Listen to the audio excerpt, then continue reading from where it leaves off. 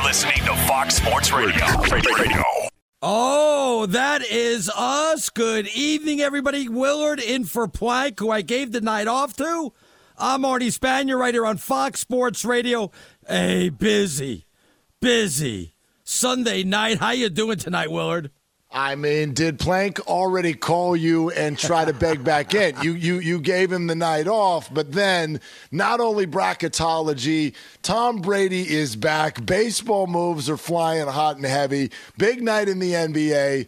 Let's just say I'm glad to be here. I'm glad to be here. I got to tell you, I do like to rub it in people's faces every once in a while. So I figure I would text Plank today.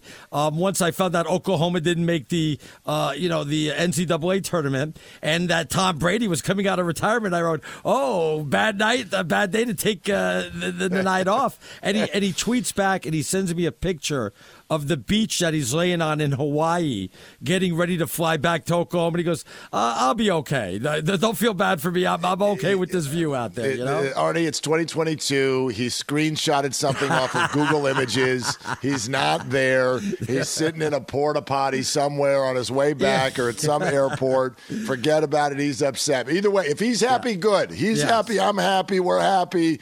Let's roll. Let's roll. Okay, and well, I mean, first of all, I was going to say, you need to use Twitter tonight like we're giving away free gold bars right now. So if you want to get in, you should use it early. You should use it often. Willard makes you work to go ahead and tweet him, Mark_T_Willard. I'm at Stinkin' Genius 1. You better get in early. Willard, we have no idea. Just to back up a little bit, what we were talking about yesterday when we were filling in for Joy Taylor, we had no idea how close we really were to talking about Tom Brady coming back. Matter of fact, I remember saying to you, I guarantee you Brady's going to be back on the opening day roster, but I thought it was going to be with San Francisco, so I was half right. But the next day, boom. Look, I know I thought he was going to come back, but I didn't think it was going to be announced the next day, Mark. No, I didn't think it'd be the next day, and I didn't think it'd be Tampa because as I still read this whole thing was a standoff between him and the Bucks. And one thing that I didn't necessarily think possible but has happened is essentially the two sides made up.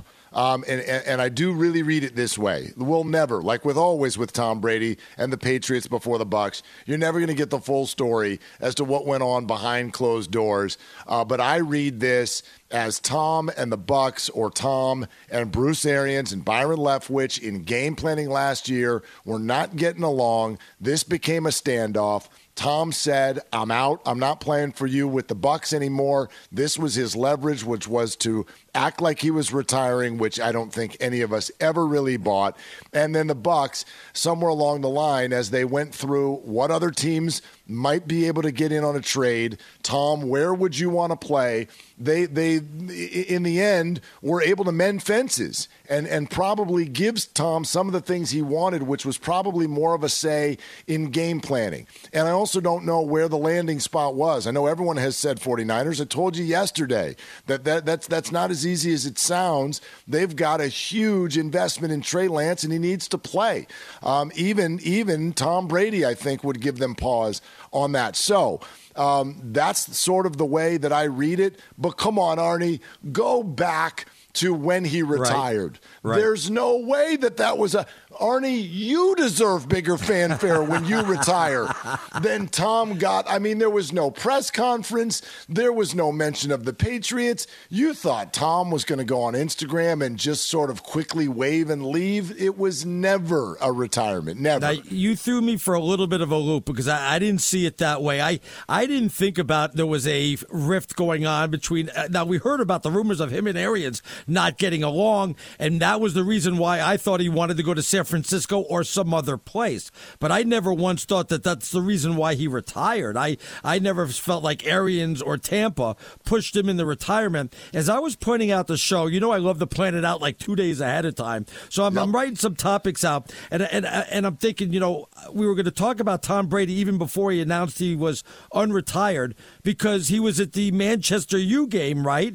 And, the rumors were swirling. He's asking for permission to be traded, or he's talking to the owners, who happen to be the owners of the Tampa Bay Buccaneers. And then you saw Ronaldo talking to him, and you really couldn't hear much about what they were saying, except Ronaldo something like, so you're retired, and then you saw Tom Brady's face like, right. like that.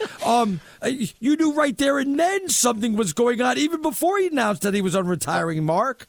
Okay, but think about this for a minute. Yeah. Tom Brady, do you think that this is a person who's used to being in front of a camera?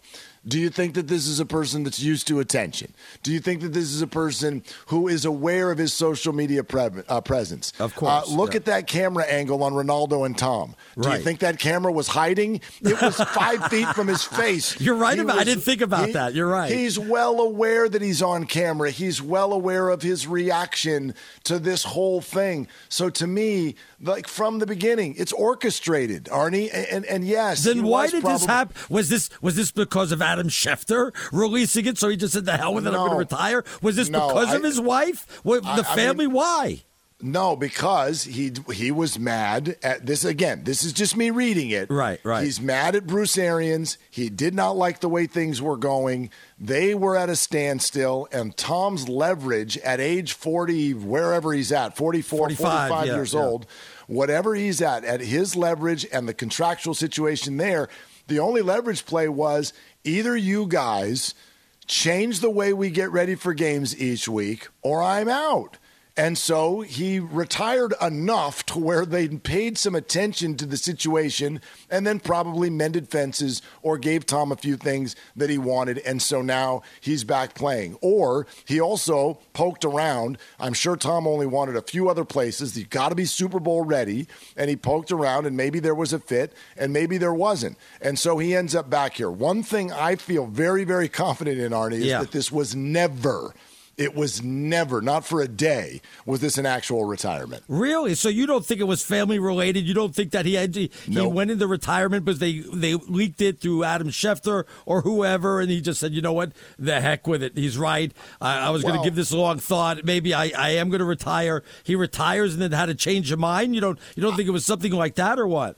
I think he needed to make the Bucs believe that he was retiring. He had to make him. But even think about it. As aware as Tom is with his brand and his social media, the moment that this came out from Adam Schefter, and who was it? Was it Jeff Goodman?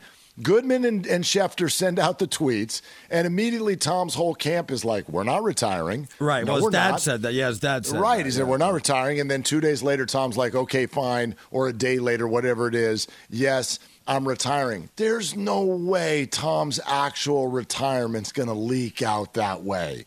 There's no way. He's got it under too much lock and key. This is someone who's been doing it the Patriot way for 2 decades. They don't let things leak.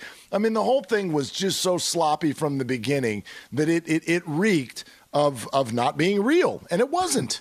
When it came out, then you weren't surprised, or I was surprised by the timing. I didn't expect it to come down today, though. If you think about it, with the free agent period coming up, the illegal tampering period, and the signings coming up in the NFL, it makes perfect sense, doesn't it? Well, and look around at the lay of the quarterback land. Let's say Tom was poking around with the 49ers. Okay, the Carson Wentz and Russell Wilson news has dropped. Then you get Deshaun Watson cleared of all charges. He's now back in play for sure for a lot of teams. Jimmy Garoppolo's still sitting there, and then whatever the 49ers' opinion is behind the scenes as to whether they were interested or not, that stuff all had to get worked out. And then once it's all far enough down the road, like they probably know in NFL circles who's probably going to get Deshaun, maybe who's probably going to get Garoppolo, maybe that's Indy. You figure out who's going where, and Tom makes his decision. But, I mean, even the day that broke, if you remember, the original retirement thing from Adam Schefter came out the day before Championship Sunday. No way. No way. Tom Brady has that come out the day before Championship Sunday.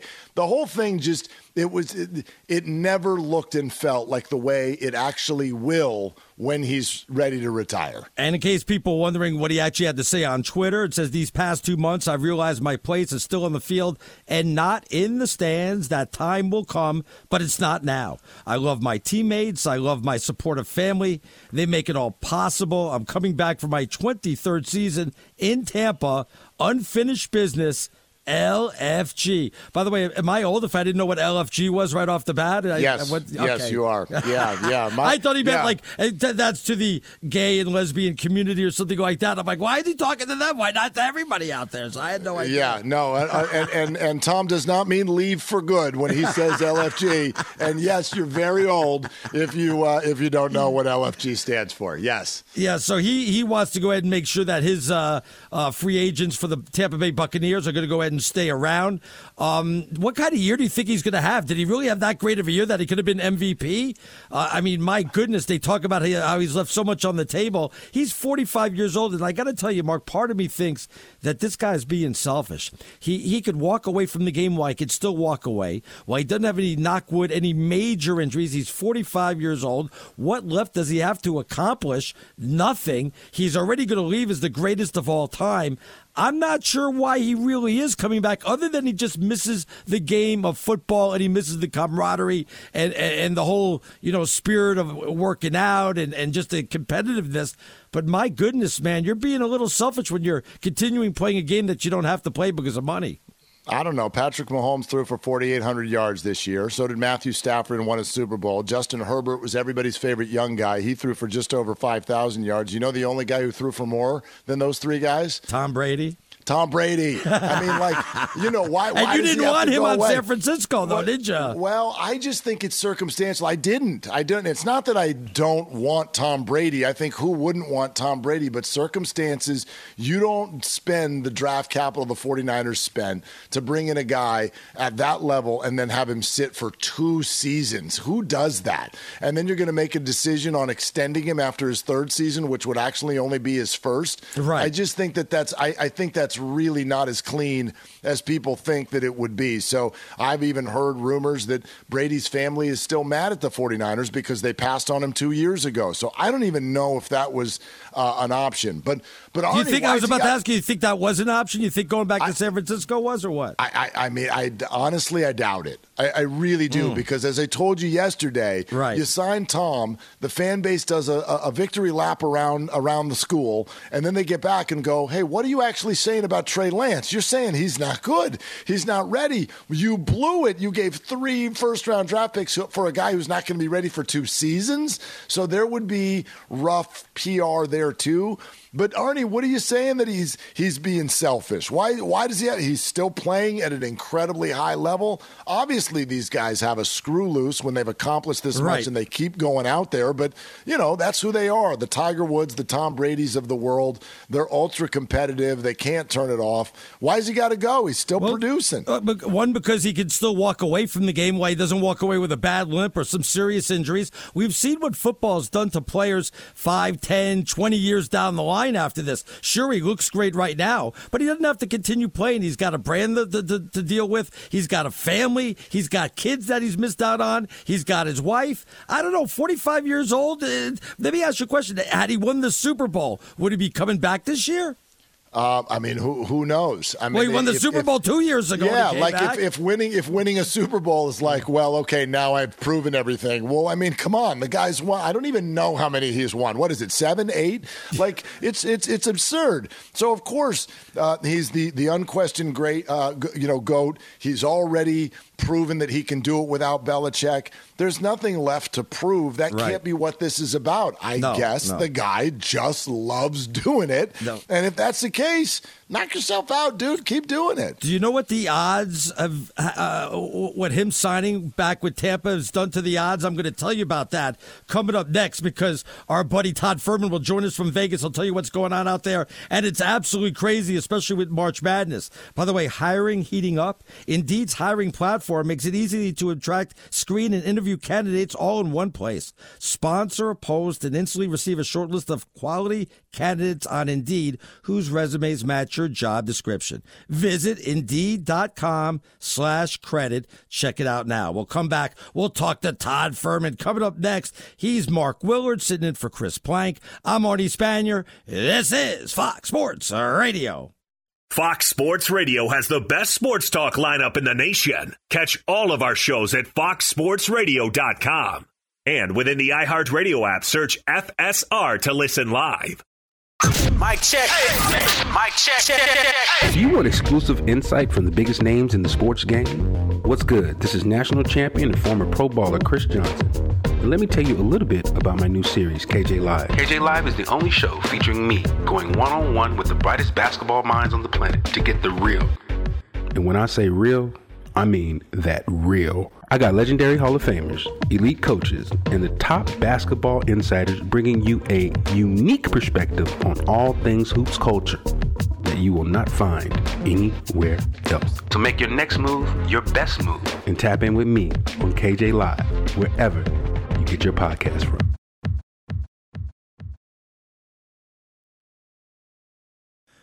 All right, good evening, everyone. Of course, Chris Plank with the night off. Mark Willard sitting in. I'm Arnie Spanier on a busy Sunday right here on Fox Sports Radio. Want to get right to our guest who joins us every Sunday, host of the Bet the Board podcast. It's our buddy Todd Furman. How you doing, Todd?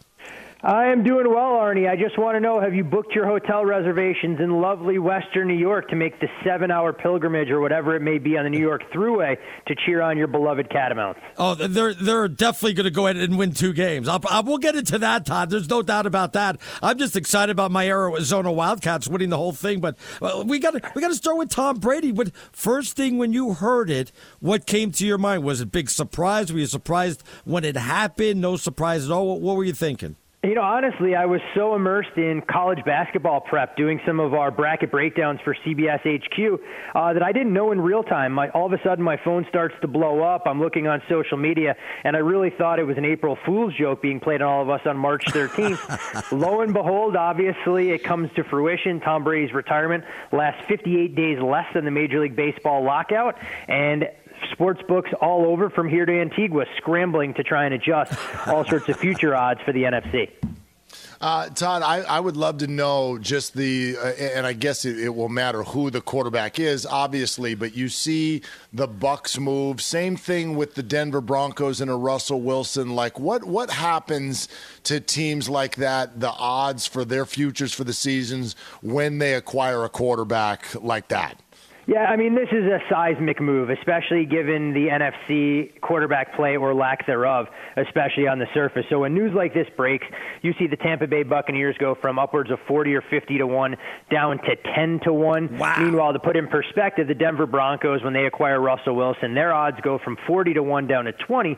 Now, they've drifted down a little bit, but regardless of how you feel Russell Wilson will help Denver upgrade their quarterback position, you still have to go through Justin Herbert and Patrick Mahomes just to get out of the AFC West before you look at the entire landscape. The one move that's probably the most fascinating of all of them was actually the Washington Commanders acquiring Carson Wentz. They went from 70 to 1 to win the Super Bowl out to 75 to 1. Probably not what you want to see from odds makers when you trade multiple picks to bring in a new pivot. Todd, let me ask this. How many people actually run out now and try to bet Tampa Bay? Well, I guess the Lions move, so it doesn't really make much of a difference. But, I mean, is there like an influx of money just flying in now to bet these or not really? You'll have a lot of folks that won't be as price sensitive as they should be, thinking that they're still stealing a little bit of value with prices around 10 to 1. But anyone that had the information early was able to take advantage. There was a sportsbook director here in town who said he took a couple of big bets earlier in the week on Tampa to win the Super Bowl. Wow. 5-figure bets at 40 to 1. So it goes to show that there's always a little bit of intel that leaks. And as far as sports betting goes, your bankroll is only as good as the information you're able to obtain before things are made known to the general betting public. Wow. Todd, I'm fascinated by Washington's odds going the wrong way when they get Wentz. What happens to the team he leaves? So the Indianapolis Colts odds did what, and what's the expectation that they will do next at that position? Yeah, the Colts odds actually improved. They went from 30-1 down to 25-1, even under the assumption we have no idea who their starting quarterback will be. Now, if you believe some of the scuttlebutt on social media today, the Colts talking about Gardner Minshew, but I don't think he gives them even a puncher's chance to compete in the AFC or win the division. The name that I think would make a lot of sense, and I won't claim to have any inside information on this, would be Jimmy Garoppolo. If the 49ers are definitely going to move on from Garoppolo, he fits what Frank Reich wants to do offensively. Lean on Jonathan Taylor, work off of play action, and have a quarterback who has to be a game manager more so than anything else. But we'll see what Indianapolis has in mind.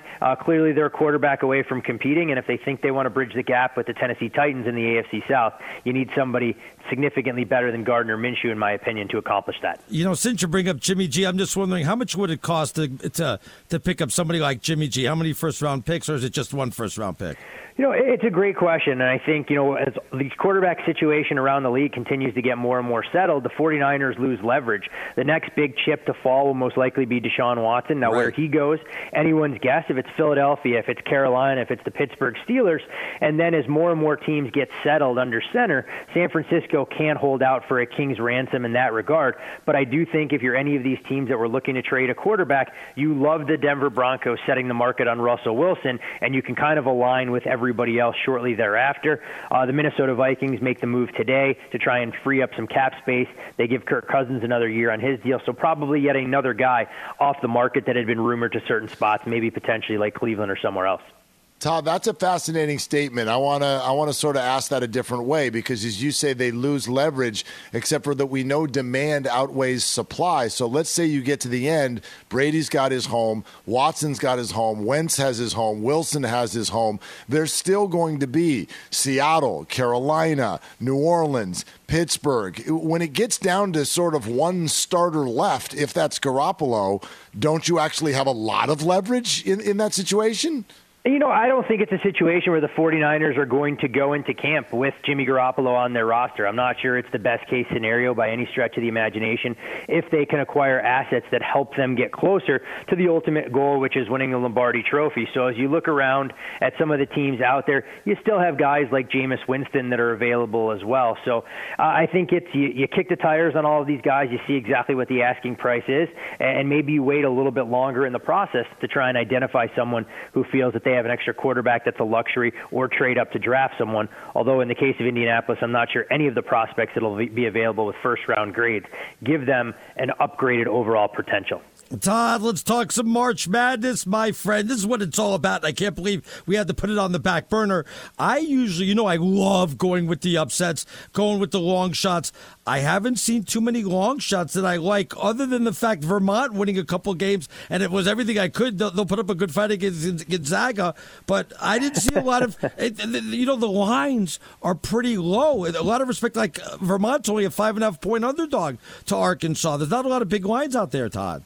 Yeah, the market continues to get more and more efficient, and I think it's a credit to the college basketball analytics folks that have made their information more readily available, that you don't see the big disparity or the days of 2 versus 15s where we're talking about 3 touchdown point spread. Yeah. You still have Gonzaga laying, over 20 points in their matchup, and when ultimately some of the other number ones will settle, you'll see big price tags as well. But I think one of the more fascinating matchups when you look at just the numbers versus seeds, Providence has the potential to go off as the shortest favorite as a number 4 seed against a 13. That number sits at between 2.5 against South Dakota State. Wow. And, anybody who dives into some of the numbers realizes that Providence has been relatively fortunate all season long. They've won an inordinate number of close games, and eventually you have to pay the piper. It'll be a question of if the Friars, rent comes due in the opening round of the tournament, or they're able to withstand a little bit more and keep that horseshoe hidden away for a deep run in March. Todd, take us into the futures on this thing. Gonzaga the favorite at 3.5 to 1. Arizona and Kentucky are sitting at 7. Kansas at 8, and then there's a bunch of teams at 15 and 18 that include Duke and Baylor and Auburn. Like, how far do you feel it goes down where you're still a team that has a chance to win it all, and where do you see the value start? Where are the value plays here?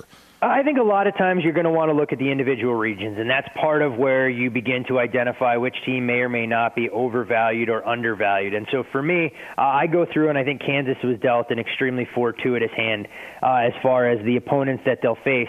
The 2, 3, and 4 seeds in their region, all teams that I'm extremely down on coming in. That, of course, being Wisconsin, looking at Duke as well, and then, of course, Wisconsin, you're looking at Providence and Auburn as this trio of teams there that are vulnerable. So Kansas at 10-1 makes a little bit of sense for me. Traditionally, you're going to want to look on those protected seeds. It's tough to come out of that 5+ range to actually be legitimate national champions, but maybe it's a team like Iowa's playing its best basketball at the right time of year, but I don't think oftentimes you're going to find teams more than 25 or 30-1 once the field's announced that have a legitimate shot to cut down the nets. Murray State. Watch out for Murray State, my friend. That's my team, and also Chattanooga. Got to watch out for those 2 teams, Todd. You know, I wish the committee really didn't have an axe to grind with some of the mid-majors. I think both Murray State and San Francisco were poised to win multiple games if they matched up with teams from Power 5 conferences. Now, of course, they'll have their hands full if seeds hold and Kentucky gets through St. Peter's, and I'm not sure either one of those will have enough to beat the Wildcats. But one thing to warn well in advance of that particular matchup, if Kentucky does get through St. Peter's, they would only open about a 3.5 point favorite against the winner of that Murray State game. So public perception plays a big role, but it's always interesting when you talk about some of these senior-laden teams, knowing how efficient they can be on the offensive and defensive ends and their great potential they have to pull off upsets. Todd, real quick, I'm in a pool that does the multiply seed deal, right? So in other words, the double-digit seeds, if they can win a game or 2, it really helps. Give me a double-digit seed that you're just salivating over. You know what? I'm not sure I'll go salivating over, but I do think a team like Michigan is grossly underseeded as an 11. You look at their full body of work, and while I have a lot of things not so friendly to say about Juwan Howard and the way that team is coached, talent-wise, they're significantly better than the 17-14 record indicates. So as an 11 seed, that's a team that can make a run. You know, Arnie mentioned Chattanooga. I'm not sure they'll be able to win multiple games, but I do think they'll give Illinois all they can handle and then some. But the double-digit seed that I like the most, if they can get through their opener, I think Davidson's a team that not only wins one game and beats Michigan State, but sets up quite nicely for a game that they would never get during the regular season against the Duke Blue Devils. And I think it's a huge coaching edge that would go to Bob McKillop over Coach Krzyzewski. As I let you leave, Todd, by the way, did you notice that CBS screwed up? Were you watching the selections live? I was not watching live. I was just I had the thing on mute and was watching some of the brackets populate. A couple of the teams still waiting to see if they made the tournament, and Gummel was thrown into a tease. He goes, "We'll come back." Some teams, he goes, they're waiting to find out where they're going to play, like USF in Wyoming. I'm like, well, you just gave it away. Am I the only person that picked that up? You just told us they're going to be in the tournament. I guess it doesn't quite work so well once you announce the field and you've already told Wyoming that they're in a play-in game in Dayton, Ohio. So they knew exactly where they were packing their bags.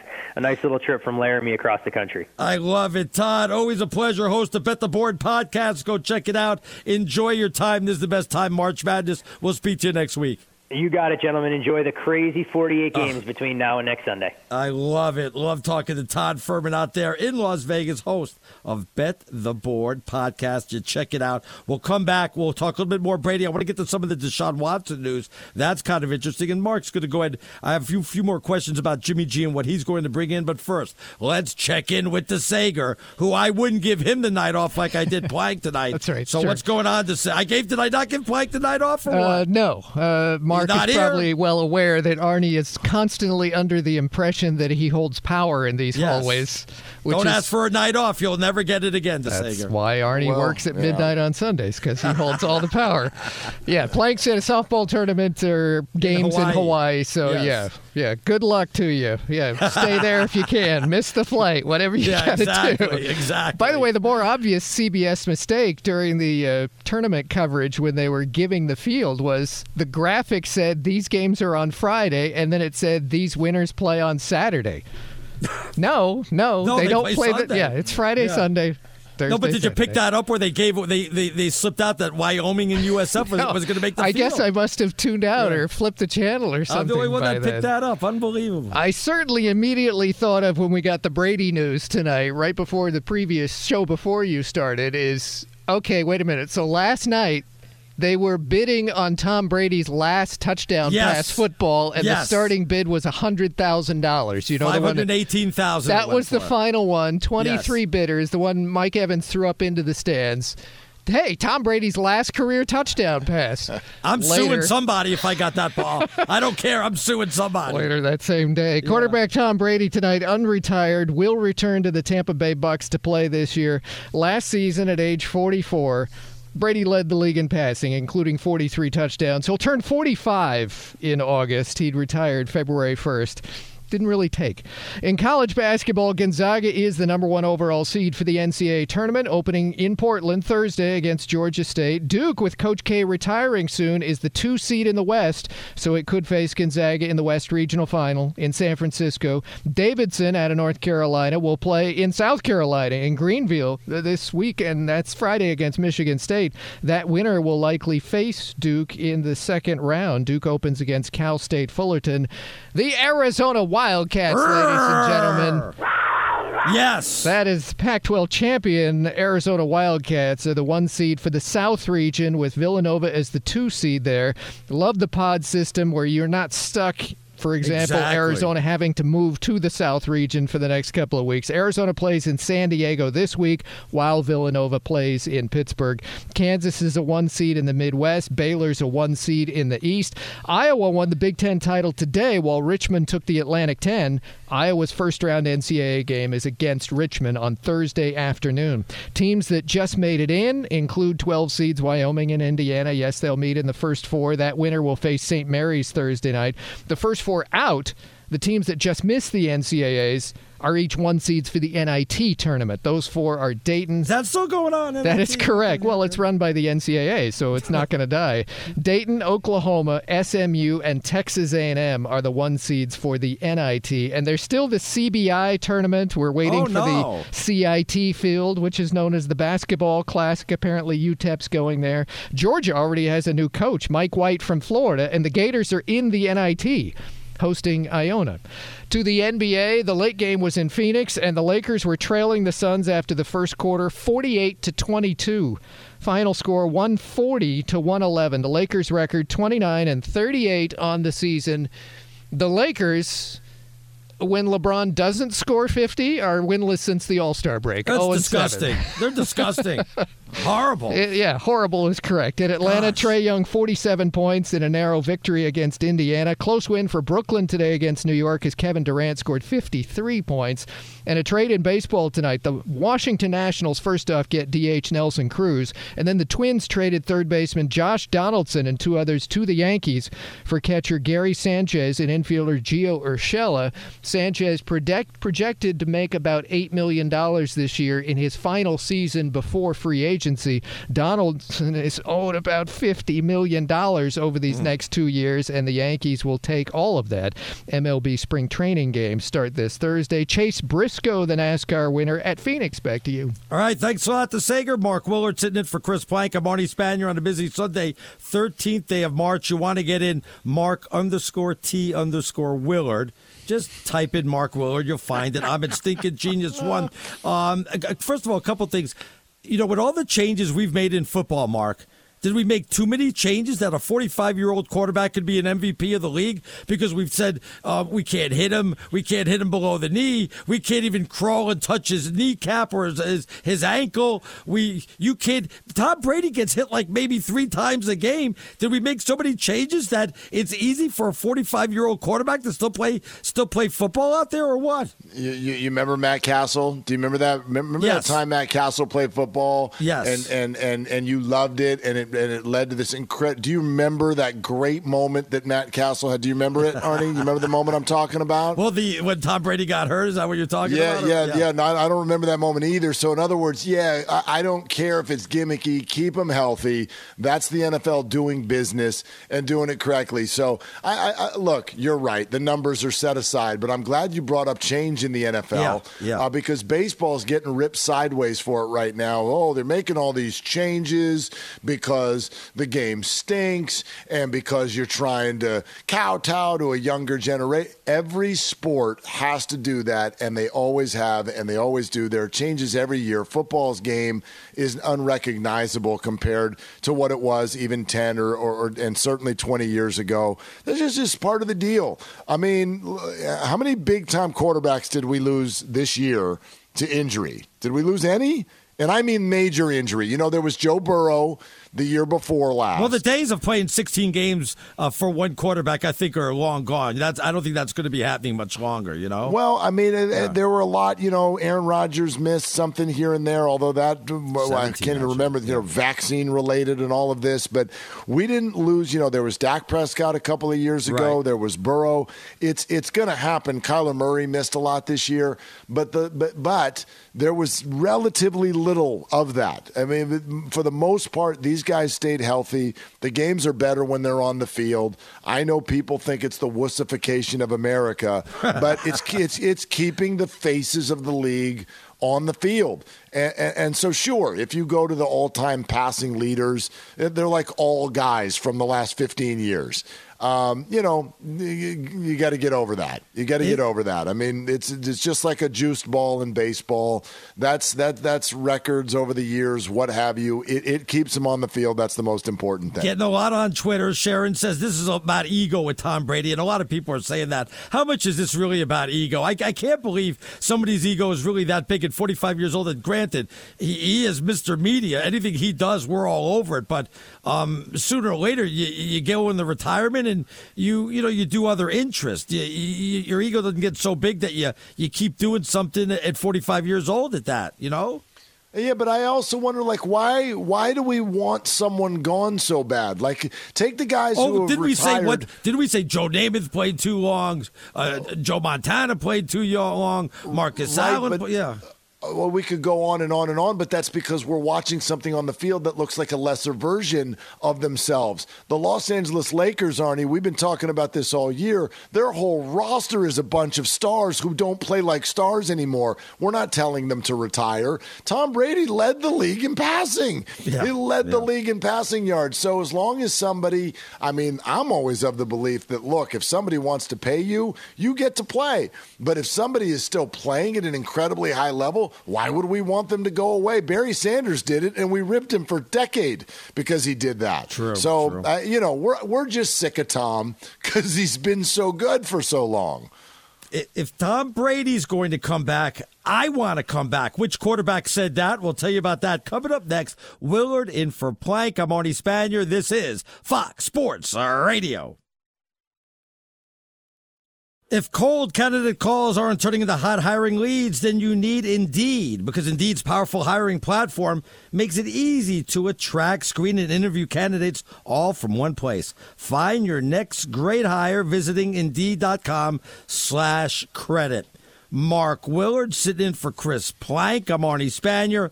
One bit of news coming on down. Tom Brady says he's coming back, but what about his center, Ryan Jensen? He just got his deal done, Willard, 3-year, $39 million contract. So Tom Brady's center is coming back. No problem there, my friend. Tom Brady is the honey and everybody else is the bees. It's like Gronkowski and you know, the center of these guys is just like as soon as he comes, it's kind of like LeBron has been in the NBA through the years. As soon as he comes, here come all the other guys. And so the trickle-down effect is real. You heard it was interesting that Todd Furman said earlier this hour that there were some big bets, some big numbers laid on futures for the Bucs to win the Super Bowl a couple of days ago. People knew in certain circles what was going on, and the Bucs center stays because he too is one of those people. He knew what was going on. All right, we said Tom Brady's coming back. Another quarterback wants to come back. We've known this for a while, Colin Kaepernick, but he put out a tweet today saying, for the past 5 years, I've been working out and staying ready in case an opportunity to play presented itself. I'm really grateful to my trainer who I've been throwing to all this time, but man, do I miss throwing to professional route runners who's working, I will pull up, of course, Tyler Lockett and said, hey, let's do it, bro. Me and my brother will come run routes for you. He was ready to get in there.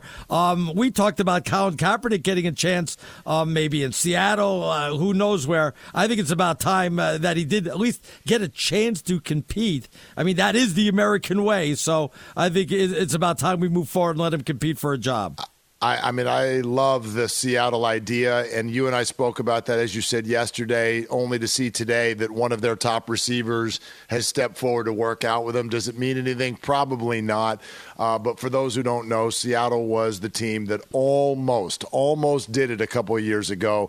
The only team that's really come close. It might mean something. Don't say probably not. Don't just poo-poo it. I mean, there. I just think that Tyler's doing that on his own. I don't think the Seahawks are behind that. You know what I mean? But right. We know that Pete Carroll was open to it once, and the only reason they didn't do it was because they thought Colin's popularity was going to be too much in the Seattle locker room, and therefore pull the rug out from underneath Russell Wilson a little bit. So with Russ gone and the same regime in place, ... Maybe. I mean, the league has probably moved on. But if you're Seattle right now and you're probably not going to get Garoppolo, I don't think they're going to get Deshaun Watson. It's going to quickly get to a point of why not?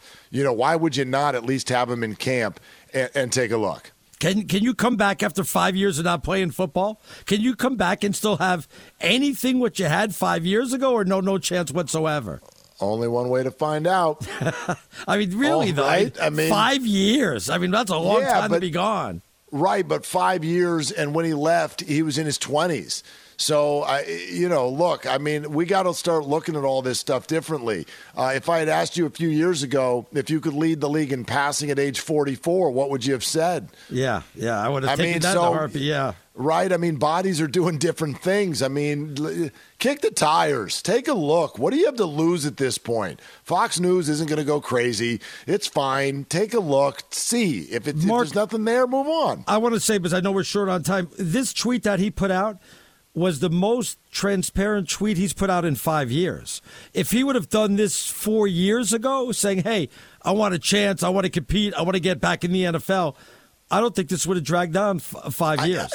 He did do that. He's done that. He's held his workouts. He's done that. He's let everybody know periodically he's still trying, and the response has been the same every single time. I don't know. It'd be interesting. And isn't that what this is all supposed to be? Yes, exactly. He's Mark Willard sitting in for Chris Plank.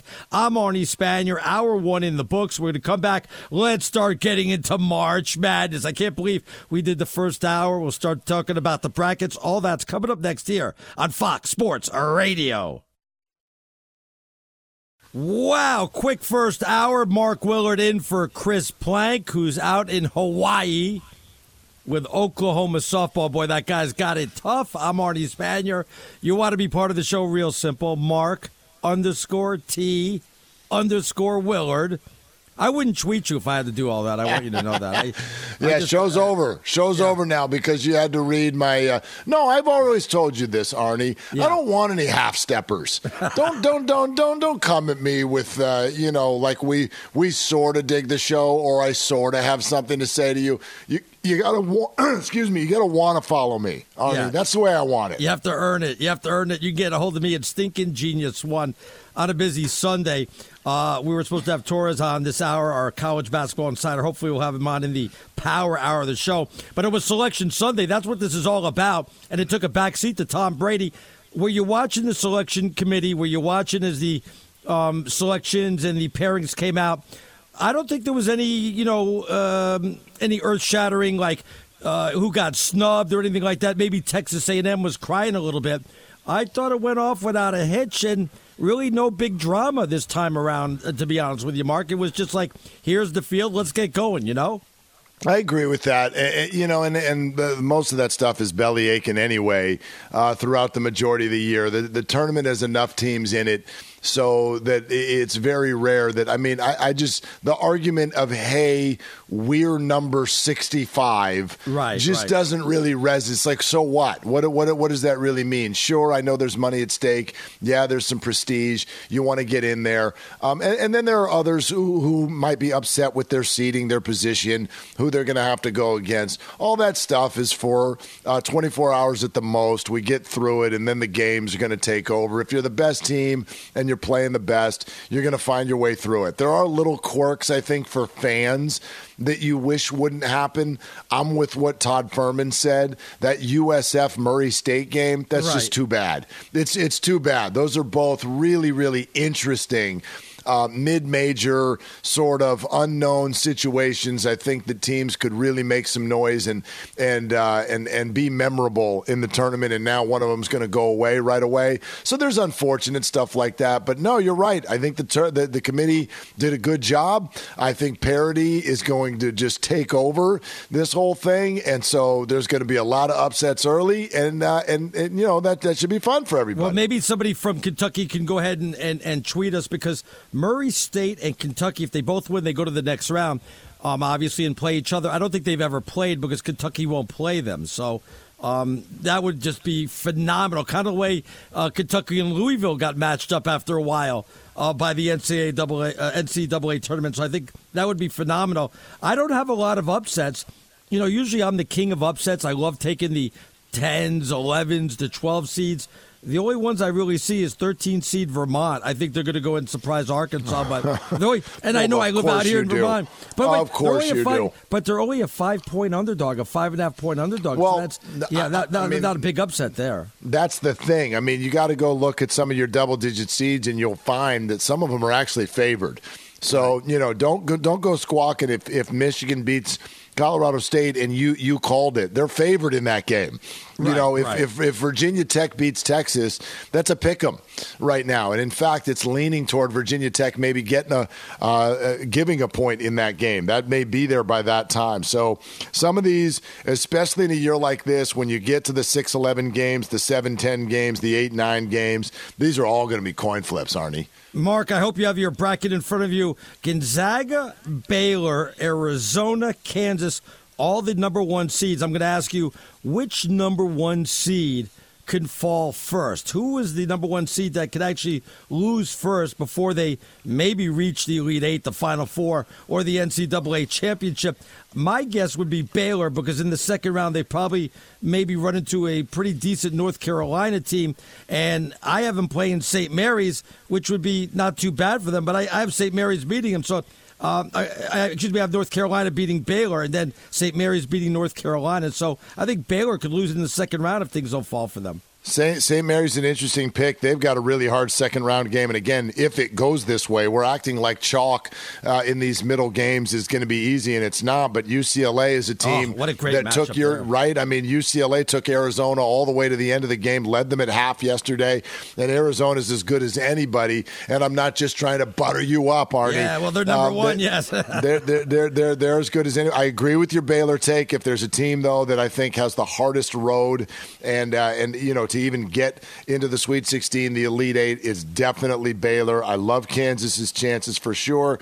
Gonzaga is the class of the country. Arizona's right next to them, and there's nobody that terrifies me in at least in their half of the bracket either. I think those three number one seeds, I think are at least ticketed for the Elite Eight. I think Baylor's going to have a hard time getting there. Do you see any of these 13, 14, 15 seeds winning? Because, again, like you said, they're pretty close. They're only about 5, 6. Like UConn going up against New Mexico State, you would think that UConn would be a big favorite in that one.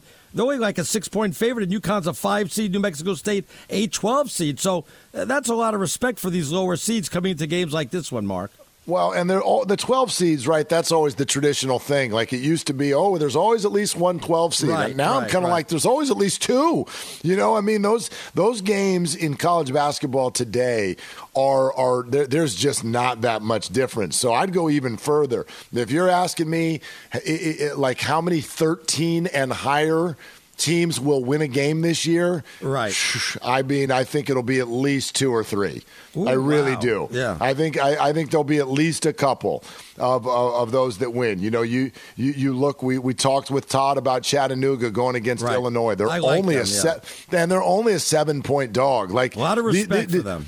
This would not be crazy. This just is not a crazy idea that some of these teams are good. And on the flip side, it's not even so much about how good is the 13, 14, or 15 seed. It's how flawed is the 4 seed and the 3 seed. I mean, the college basketball just does not have juggernauts right now. They just don't. You know, I mean, if you want to call Gonzaga that, fine. Right. But I mean, they're technically still a mid-major, and they're the big powerhouse now. You know, the days of Duke and North Carolina and Michigan State and Kansas, they're all very good. But the days of them just walking into the Sweet 16, they're over. No, and not a lot of great storylines. As you mentioned, there's no Zion to say, oh, what's he going to do? Is he going to lead Duke? What's going to happen there? I mean, you got Coach K, and we'll see how far he goes, but that's only one of the big storylines out there. There's really no villains. There's really no heroes. There's really no people that you're pulling for. You're just going to go and watch the tournament. I think people are just happy it's back. I mean, yeah, we had one last year, and then the year before that, we didn't have one at all. So I think people want a little normalcy out there. You know what I mean? They just don't want to enjoy it. I haven't looked forward to a tournament this much. And I don't want to say something stupid as in like in 3 years. I mean, at least that. But maybe I think more because of what you just said. I don't think I've looked this forward to a tournament in probably at least 7 or 8 years. And you're right. It's not because of any individual players. There's no name value stars. There are good players. There are stars. There's no name value. The NBA is waiting on this guy kind of a thing. And the parity means that, I mean, look, don't feel bad if your bracket's getting ripped up early. Like, this is going to take a lot of luck. Like, you can put yourself in good position, but these teams, they're all so evenly matched, and because of that, I think they're going to be more close games than ever. I think almost everything's going to be in doubt going into the second half of these games. I can't believe I have to ask you, but I do have to ask you. Are you filling out a bracket? Have you done your bracket? I've already done mine.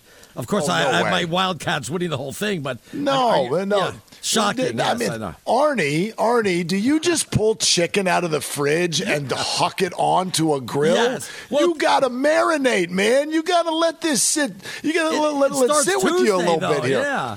Well, not really. Nobody picks the Tuesday games. It starts Thursday. Right. You got to let it sink in. You got to hear other voices and let them tell you a little bit about what they're thinking, and then decide who knows what they're talking about and who not. Like, that's why I wanted to do this show tonight. I wanted to hear what you said, and then I'm going to play the opposite. Yeah, that's my tournament philosophy. Exactly. Yeah, you'd be smart to do that. I already had my picks already done, I think, by 7 o'clock tonight, an hour after they released it. All I was waiting for was for it to be on one of those printable brackets so I could just go ahead and fill it out and then put it on Twitter out there. I always try to make sure I'm the first. I'm pretty much to chalk. I have like number 1 Gonzaga go to the Final Four.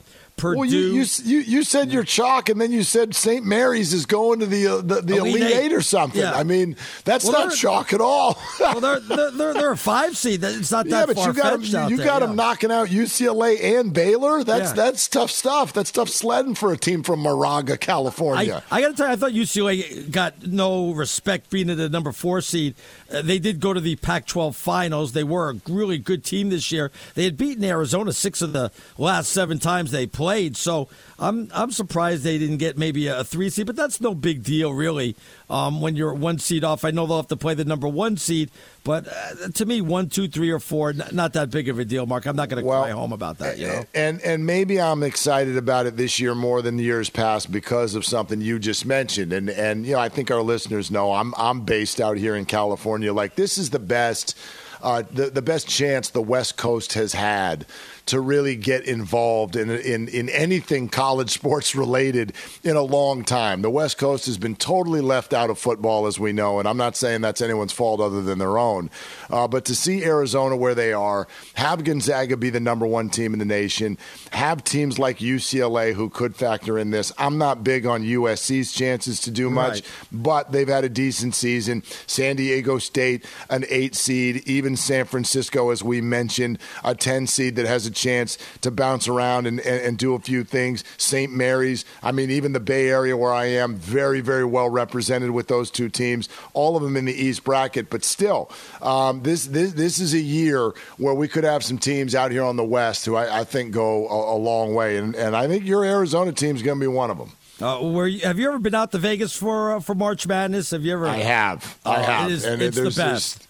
There's nothing better. I still have. There's nothing like the sports book when it's great when there are hundreds of people in there, but it's really great when there are hundreds of people in there and they're all watching different games that are all happening at the same time. They're screaming on every shot. Oh gosh, I had a devastating story one time because in the sports book, often there's either no sound or only one game has sound. Right. And I remember having, let's say, I think Kentucky played in a game. This is forever ago, 20 years ago or something like that.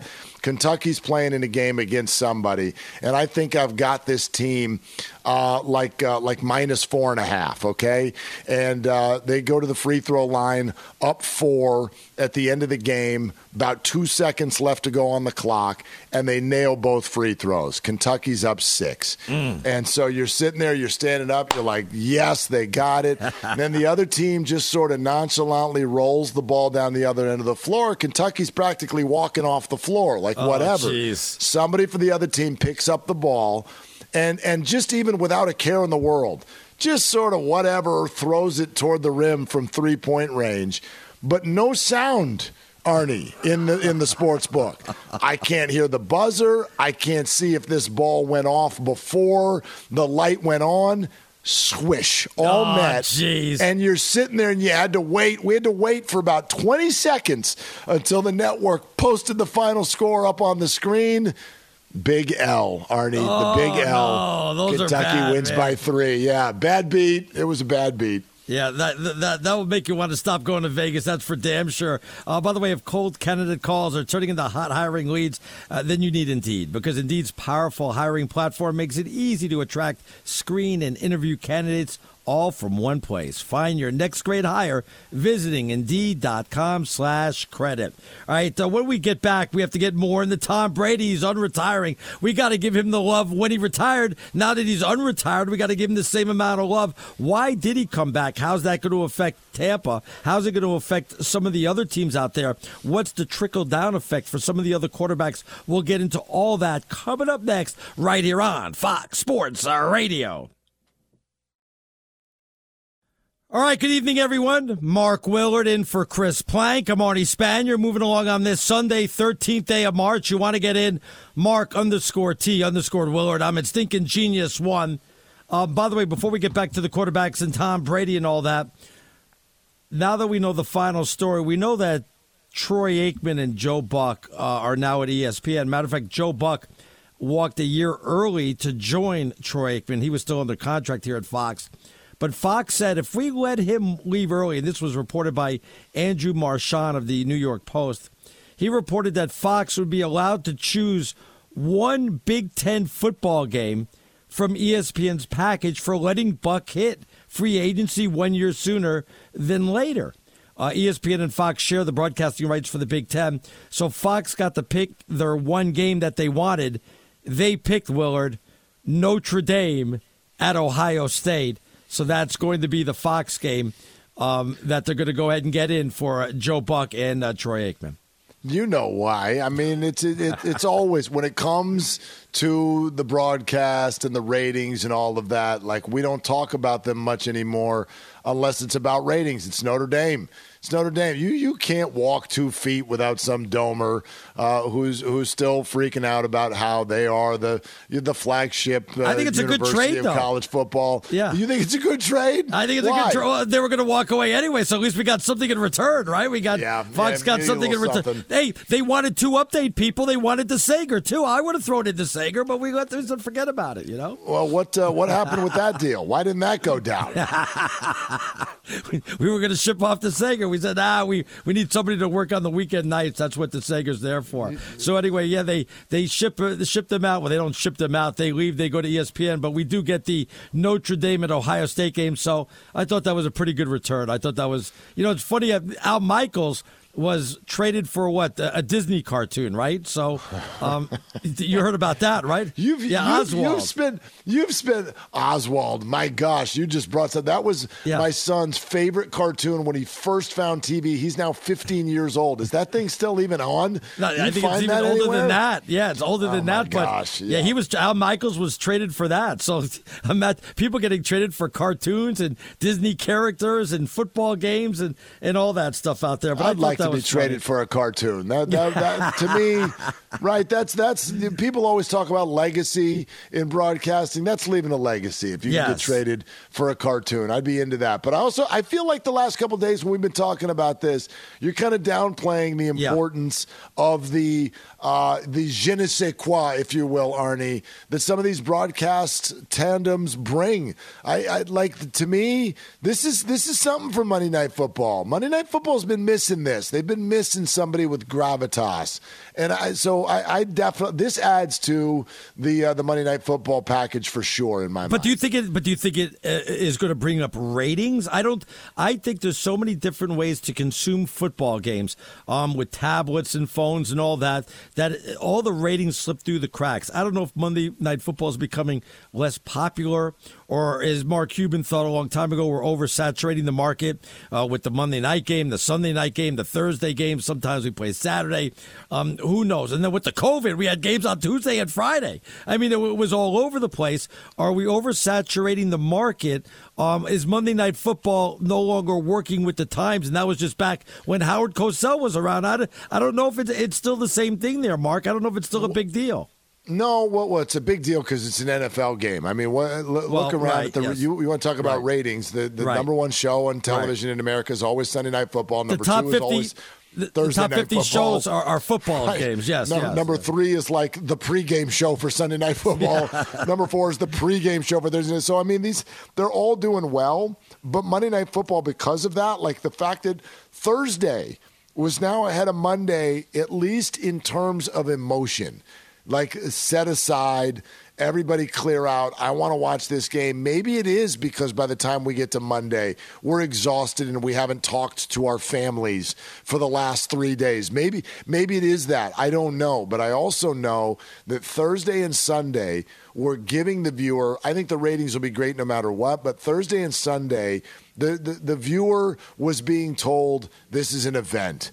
And the people doing the talking are adding to the fact that this is an event. Right. Not to take it away from any individual, but on Monday, we were not being told that this was an event. We were being told, there's one football game left, so we still have to play it. That's what we were being told as far as the packaging. So I'm into this. I think it matters.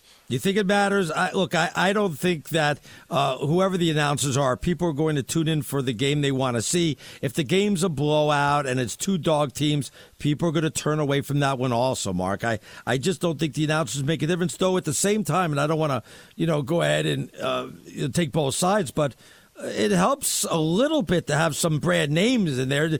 Look, but I don't think the ratings would be any bigger with them in there, or if I was doing it. People are still going to watch the game. Yeah, but is it just ratings? Have you ever seen, and I'm imagining the answer is no, have you ever seen Pink in concert, Arnie? The answer is no. No, I have not. The answer is no. I thought so. I had to think about that. Ronnie James Dio? No, I saw him, but no, not Pink, yes. I saw Pink in concert one time, and she's in this gizmo that's hanging from the ceiling, and she's flying around the entire arena, twirling, while singing, and it was one of the most amazing things I've ever seen a performer do. Now, everybody in the building's already a Pink fan. We're already here. We've already bought the tickets, but what's Pink doing? Pink is giving them something that they're going to remember. They're giving them something in the packaging of all of this to say, hey, not only do I know you're here and I'm going to sing my face off, I'm going to absolutely give you something that makes you feel like this is special. This is different than just another concert. That kind of thing, and I know maybe to you, Joe Buck and Troy Aikman isn't twirling around in hanging from the ceiling, but it is something to be said for, hey, we really care about what we're giving as far as the emotion, the gravitas to this whole production. Let me ask you this then. Troy Aikman, Joe Buck, Tony Romo, Al Michaels, whoever it may be, whether they get $15 to $20 million a year, $18 million a year, do they deserve more money than, 80 or 90% of the NFL players playing right now? They deserve more money to be the announcer? I don't know. Since when did it come down to what we all deserve? When are we? When it became this, when it was this much money, Mark. That's I mean, teachers deserve more money. Okay. Yes, they do. Right. It's not about. It's not about deserve. It's just what you're attached to. Like you're attached to an outlet that is printing money. So therefore, if you're going to be a big piece of that puzzle, then you get paid like crazy. What was Amazon offering broadcasters to go over there? It was absurd. I mean, it was quarterback money. But, more than some quarterbacks, that's for sure. Yeah, exactly. So, that's the luck of the draw. That's what you're attached to. You know that, Arnie. When you're attached to sports, you make big dollars. Oh, yeah. Right? Just like our sports talk show host out there, right? Oh, man. Wait till you see what tallies up over these 3 hours. I love it. You want to get in? Mark _T Willard. I'm at Stinking Genius 1. Tom Brady's back. We'll talk about why he's back. What does that do for Tampa? Are they one of the favorites to go to the Super Bowl? What time of year will he have? And is it just for 1 year or maybe longer? We'll get to all that. But first, we weren't going to trade him. Thank goodness we didn't have to trade him. I would have traded him. Our buddy, Steve DeSager. What's trending out there? I'm untradeable. There's no contract. We'll see if Fox has that Notre Dame-Ohio State opener. We'll see if that actually becomes official. But just why that's not official? I read that. Absolutely. There were articles saying, that's what they've selected. I haven't seen a release saying that's what we've selected or anything like that. But it does remind me of a baseball trade. There was a guy that pitched for the Angels, and he was like one of those 30-year-old minor leaguers and wanted to get up to the majors. He was pitching for Reno in the AAA at the time, and the offer at the time from the Brewers was $2,500, and we'll take him. And the minor league team said, no, he's worth more than that. So eventually the trade was the pitcher for $2,500 and 12 dozen baseballs. I kid you not. Meanwhile, I like that. Fox Sports is going to need a new play-by-play voice for the World Series. Remember, Joe Buck did both sports, and he had done almost 25 World Series. Fox does have Joe Davis, who's been the Dodgers TV announcer. What about Plank? He does softball. Standing by on that one as well. For those who aren't with us, Plank is resting and recuperating after a really tough weekend calling softball in Hawaii. That's why he's not doing the show this evening. Quarterback Tom Brady, unretired, will return to the Tampa Bay Bucs to play this year. Brady had tweeted, "These past 2 months, I've realized my place is still on the field and not in the stands." And tonight, his Pro Bowl center Ryan Jensen re-signed 3 years for a max $39 million. This Wednesday, NFL free agency starts. In college basketball, Gonzaga is the number 1 overall seed for the NCAA tournament. Arizona is a 1 seed in the South region. Kansas is the number 1 seed in the Midwest, playing in Fort Worth, Texas late Thursday against the winner of Texas Southern, Texas A&M Corpus Christi, that play-in.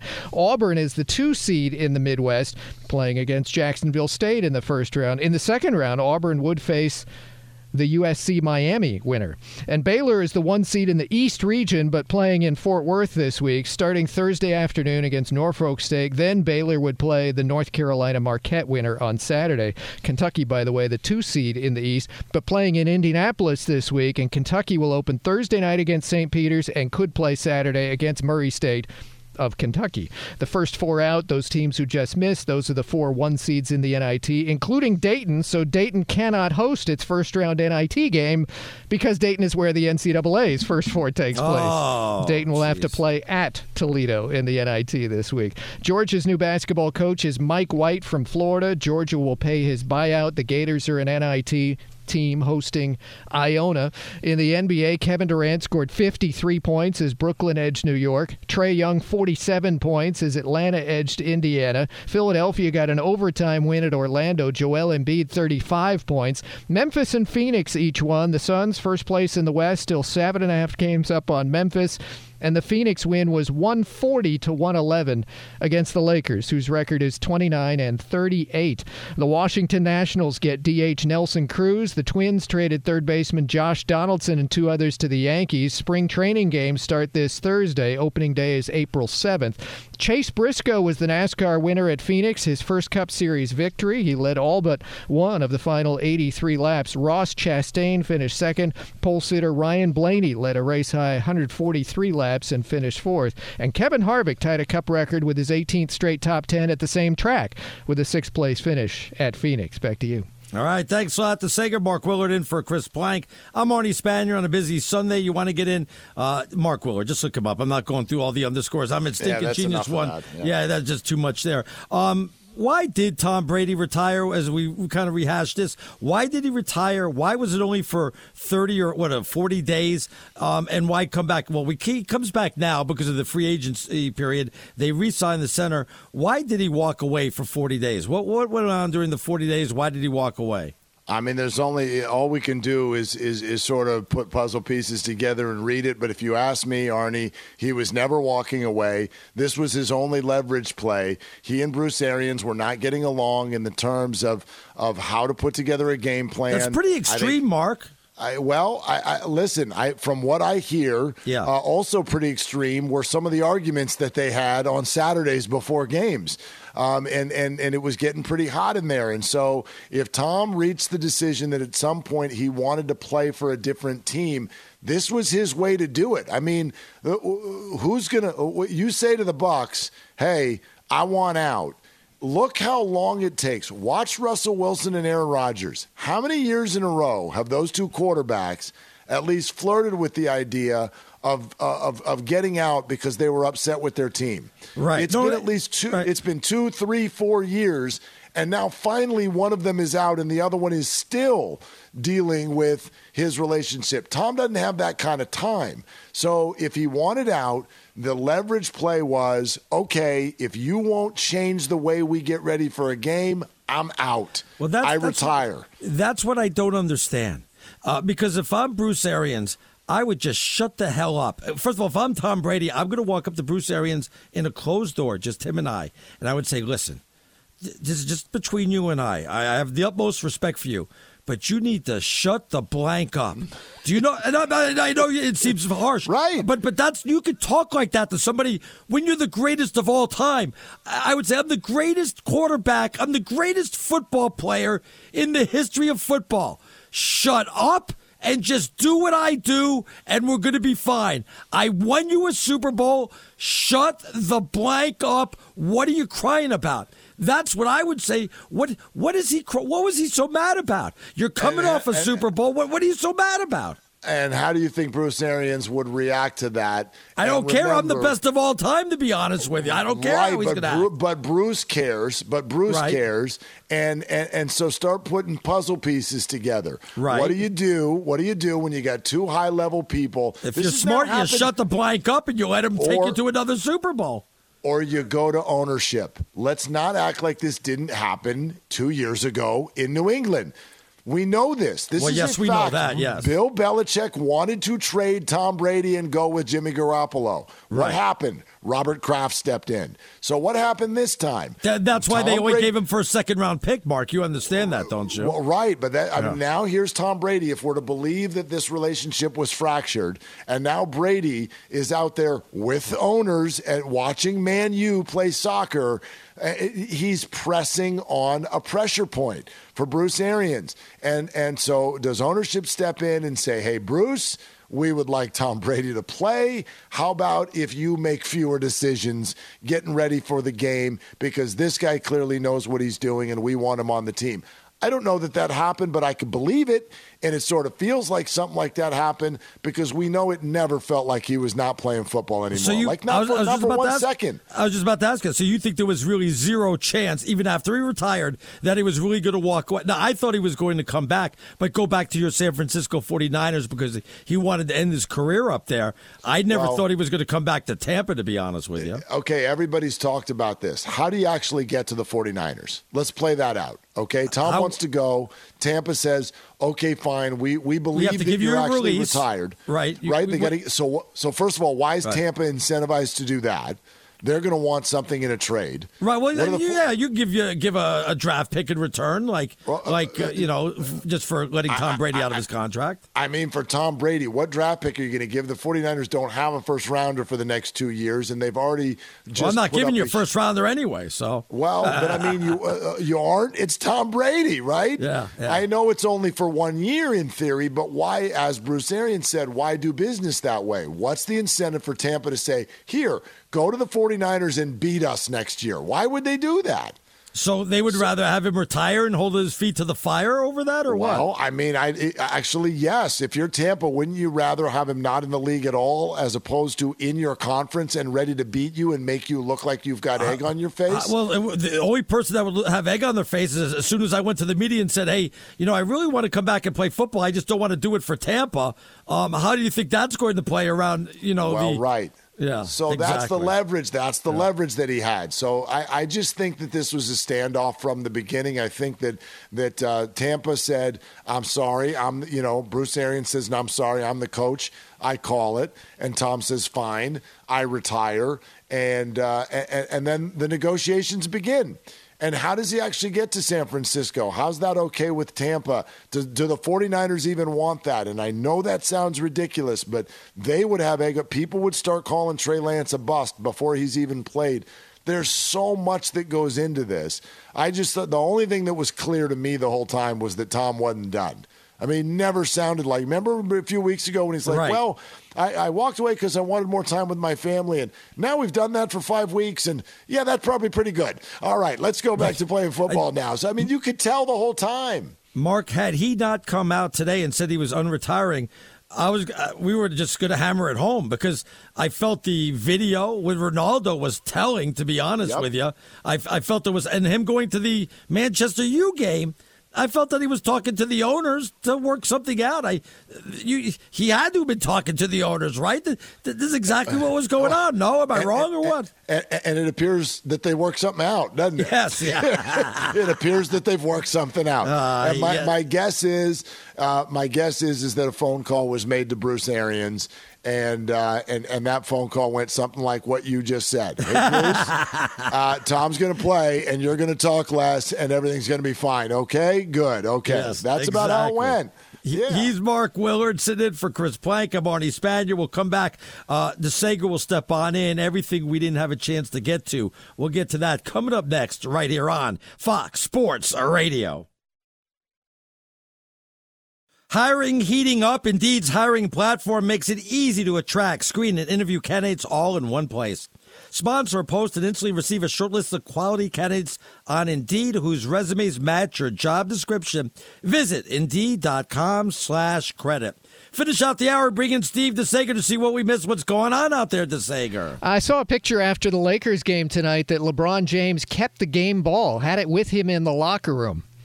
The Lakers lost 140 to 111. What's he going to do with it? Yeah, the Lakers record. Is that going on eBay or something? Yes, maybe saying it was his last touchdown pass. Yeah. The Lakers record is 29-38, but he had an assist tonight that gave him $10,000 for his career. So LeBron now the first player in NBA history that's reached the 10,000 mark in both. Yeah. Assists and rebounds, and of course points as well. Yes. Yeah, exactly. Congratulations. Now that Tom Brady has unretired and his Pro Bowl center has re-signed, let's note that Tampa Bay's home schedule this year includes games against Green Bay, the Rams, Cincinnati, Kansas City, and Baltimore, all at Tampa Bay this season. Should have stayed retired. Think of it this way. Opening weekend, Fox is going to fight for one of those opponents to be at Tampa Bay for their first game, wouldn't you think? Maybe an Aaron Rodgers against Tom Brady for opening weekend? That's at least a possibility. The Bucs will have road games at San Francisco, at Dallas this season, at Pittsburgh, Cleveland. But, and this has already been announced, Tampa Bay will play one of its home games in Munich this year. Now, and this is the new rule, each year it's part of the league's expansion to 17 regular season games. It used to be you'd play 8 at home, 8 on the road. Now there's 17 total games on your schedule. So if it's your conference's turn to have the one extra home game, well, 4 teams, up to 4 from your conference, would be designated to move one of their home games to a neutral site international game. That's why we do know already before tonight's news, one of the Tampa Bay home games is going to Munich this year. Just as we know a Green Bay home game will be in the UK, a New Orleans home game will be in the UK, and an Arizona home game will be played in Mexico City this season. By the way, the Cardinals re-signed tight end Zach Ertz today. As for the baseball, lots of baseball news, huh? Plenty of baseball news tonight. And spring training games don't start until this Thursday. Today is when players had to report to camp. We'll get 3 weeks' worth of exhibition games, and then opening day Thursday, April 7th. Josh Donaldson is no longer with the Twins. He's owed about $50 million over the next 2 years. He and 2 others were traded to the Yankees for catcher Gary Sanchez and infielder Gio Urshela. And also today, Minnesota acquired pitcher Sonny Gray from the Reds. Milwaukee re-signed reliever Brad Boxberger, and the Mets will sign reliever Adam Ottavino. According to Fox's Ken Rosenthal, the details on DH Nelson Cruz going to the Washington Nationals. Yes, DH is in the National League now officially. He's made a ton of money ever since he's got suspended for 50 games. Oh, well over $100 million since he got suspended, yeah. And that's in the back half of his career at this age. It's a 1-year deal plus an option pending a physical, all of this, but it's worth $12 million plus a $3 million buyout. Wow is correct. Insane. As for the NHL, we had the Heritage Classic today. The Buffalo Sabres were playing outdoors in a CFL stadium. Got 3 goals in the third to beat Toronto 5-2. This was at Tim Hortons Field, Hamilton, Ontario. I was watching a little bit of that today, too. Oh, were you really? Yes, I was. My wife had it on TV. I didn't put it on. She put it on. This is separate from the Stadium Series where they play outdoor games in NFL stadiums. This, quote, celebrates Canada's history of outdoor hockey. They've had 6 of these Heritage Classics in the last 20 years or so. But there's 3 outdoor games this season, including New Year's, including the one at Tennessee a couple weeks back. In the 35 outdoor games the NHL has had in the regular seasons to date over the years, the home teams have a losing record, 15-17 plus 3 overtime losses. I love it. And I did note that Tim Hortons Field is also home to the Canadian Football Hall of Fame. It's within walking distance of the site of the original Tim Hortons fast food restaurant. I love Tim Hortons. Opened in 1964, co-founded by former Leafs defenseman Tim Horton, Hall of Famer, 4-time Stanley Cup winner from the 1960s. In fact, the Leafs haven't made the Stanley Cup final even once since then. The NHL lockout 2005, since then, Toronto hasn't even won a single playoff series. And I must mention again that the league, they said at this outdoor game at Nashville recently, they used 350 gallons of paint to make the ice white for the outdoor game. That typically they lay down an inch of white ice and then paint it white and then lay another 1/4 inch of ice and then put down the lines and the logos, and those are made of fabric, and then lay down another inch of ice on top of that. In Tennessee, the crew had started earlier, put the paint and the lines and the logos deeper into the sheet of ice, but it's just an odd thing to concoct all this. And then they have all these portable refrigeration systems to do these outdoor games. I remember there was once a Dodger Stadium hockey game with the Kings against Anaheim. Yeah, exactly. They'll keep having these outdoors, not just on New Year's, keep having these outdoor things every year. NHL ratings have truly been horrid. I mean, TNT just got them, and they're getting 300,000 people watching those games. Oh, my God. More watch me playing YMCA basketball out here. So if you have one of these outdoor games, they tend to get a little bigger audience. All right. Thanks a lot. Too cold to even watch those games, Arnie. Yeah. I can't even. I mean, you scared me by saying yesterday that it's snowing where you are. As a Californian, I can't even watch something that looks that cold, no matter if it's painted on or not. 2 in the books. The Power Hour's coming up next. Stick around for that. We'll get more on Brady, March Madness. Lots to get to here on Fox Sports Radio. Oh, the Power Hour of the show. Mark Willard in for Chris Plank. I'm Arnie Spanier on a busy Sunday. You want to be part of the show, Mark _T_Willard. I'm at Stinking Genius 1. We're going to have to change your Twitter handle. I just can't take it anymore, especially when we've been filling in all this time. Lots going on. Aaron Torres will join us at about 20 past the hour. We'll get into March Madness a little bit more in depth with Torres. He's our college basketball insider, so we'll speak to him. Mark, I want to start off by this. You know, when I used to watch Tom Brady when he played for the Patriots, I always respected his ability, his greatness, but I would root against him. He was like public enemy number one. I wanted everything bad to happen to Tom Brady. When he left the Patriots and won a Super Bowl with Tampa, I all of a sudden became a Tom Brady fan. I'm like, oh, I want him to show that it wasn't Belichick, that it was really Tom Brady. I'm pulling for Brady. Let's go, Brady. Now that Brady's got his Super Bowl away from Belichick, retired and unretired, is he still going to be a sympathetic figure and people are going to pull for him? I'm talking about the neutral fans. Or are people going to start rooting against Tom Brady like he was on the Patriots? I mean, I guess it swings back the other way a little bit. I think Let's start with you, though. You were one of the people. So, like, where are you right now? Are you rooting against him? I think I'm going to be rooting against him. I'm going to be the guy that's going to say it's 27-0 in the first game of the year. You should have stayed retired, Brady. How many times are we going to hear that that next year, especially with that schedule? The issue with some of these guys, especially at this position, to me, the quarterback, which is the most important position in sports, we all agree, is overexposure. Like Tom Brady, though, the difference between Tom Brady and Aaron Rodgers right now is that Aaron seems like he's out for the exposure. It's Joe Rogan. It's Pat McAfee. It's I'm immunized. It's all of this like, oh, I'm going to leave the Packers. No, I actually just want more money. It seems like concocted overexposure. Tom does it simply because of his success. He's overexposed because he's in the Super Bowl every other year. And we get sick of that as a society. Like, we're trying to sit down and have nachos and hummus every February, and there's Tom again, and we're sick of it. And it was good one time when we're like, cool, at least the uniform is different. This is a little something different. This time, I think, again, I don't think that this is concocted. I think that Tom felt like he wanted to keep playing. It wasn't going to be under these circumstances, so he had to do this, but he never meant to not play. So that he keeps being involved in big stories that are solely based on his success and his way. Mm-hmm. And so, yeah, I'm with you. It won't work for him, but I hold it against Brady less than I do someone like Aaron Rodgers. Is he really he's taking a big risk here, at least financially, at least the way I see it. You know, remember the story about the wide receiver for the Falcons who just got busted for gambling? Calvin Ridley, yeah. And he said, all I bet was $1,500. Well, you bet $1,500, but now you lost a $10 million salary.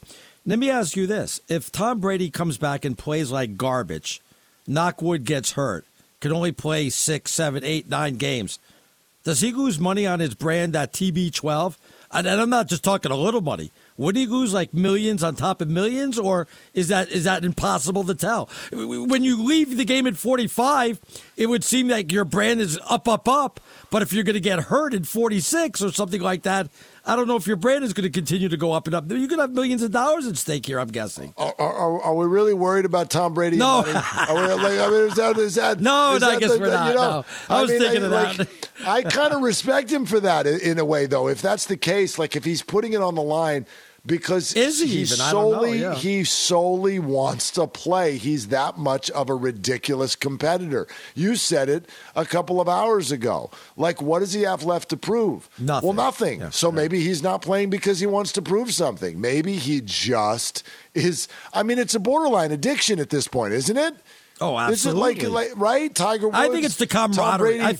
they always miss the camaraderie, Mark. It's always they miss the guys in the locker room. It's not working out. It's not practice, even though he likes practice. It's always the camaraderie he misses, and I think that's what keeps him coming back every year. I think it's a little bit selfish. You got a wife, you've got kids growing up, you've missed out on a lot. You're 45, you've accomplished everything. You're the greatest of all time as a football player, arguably. I'm not so sure you should have come back, especially when you could walk away without a limp or some serious injuries right now, Mark.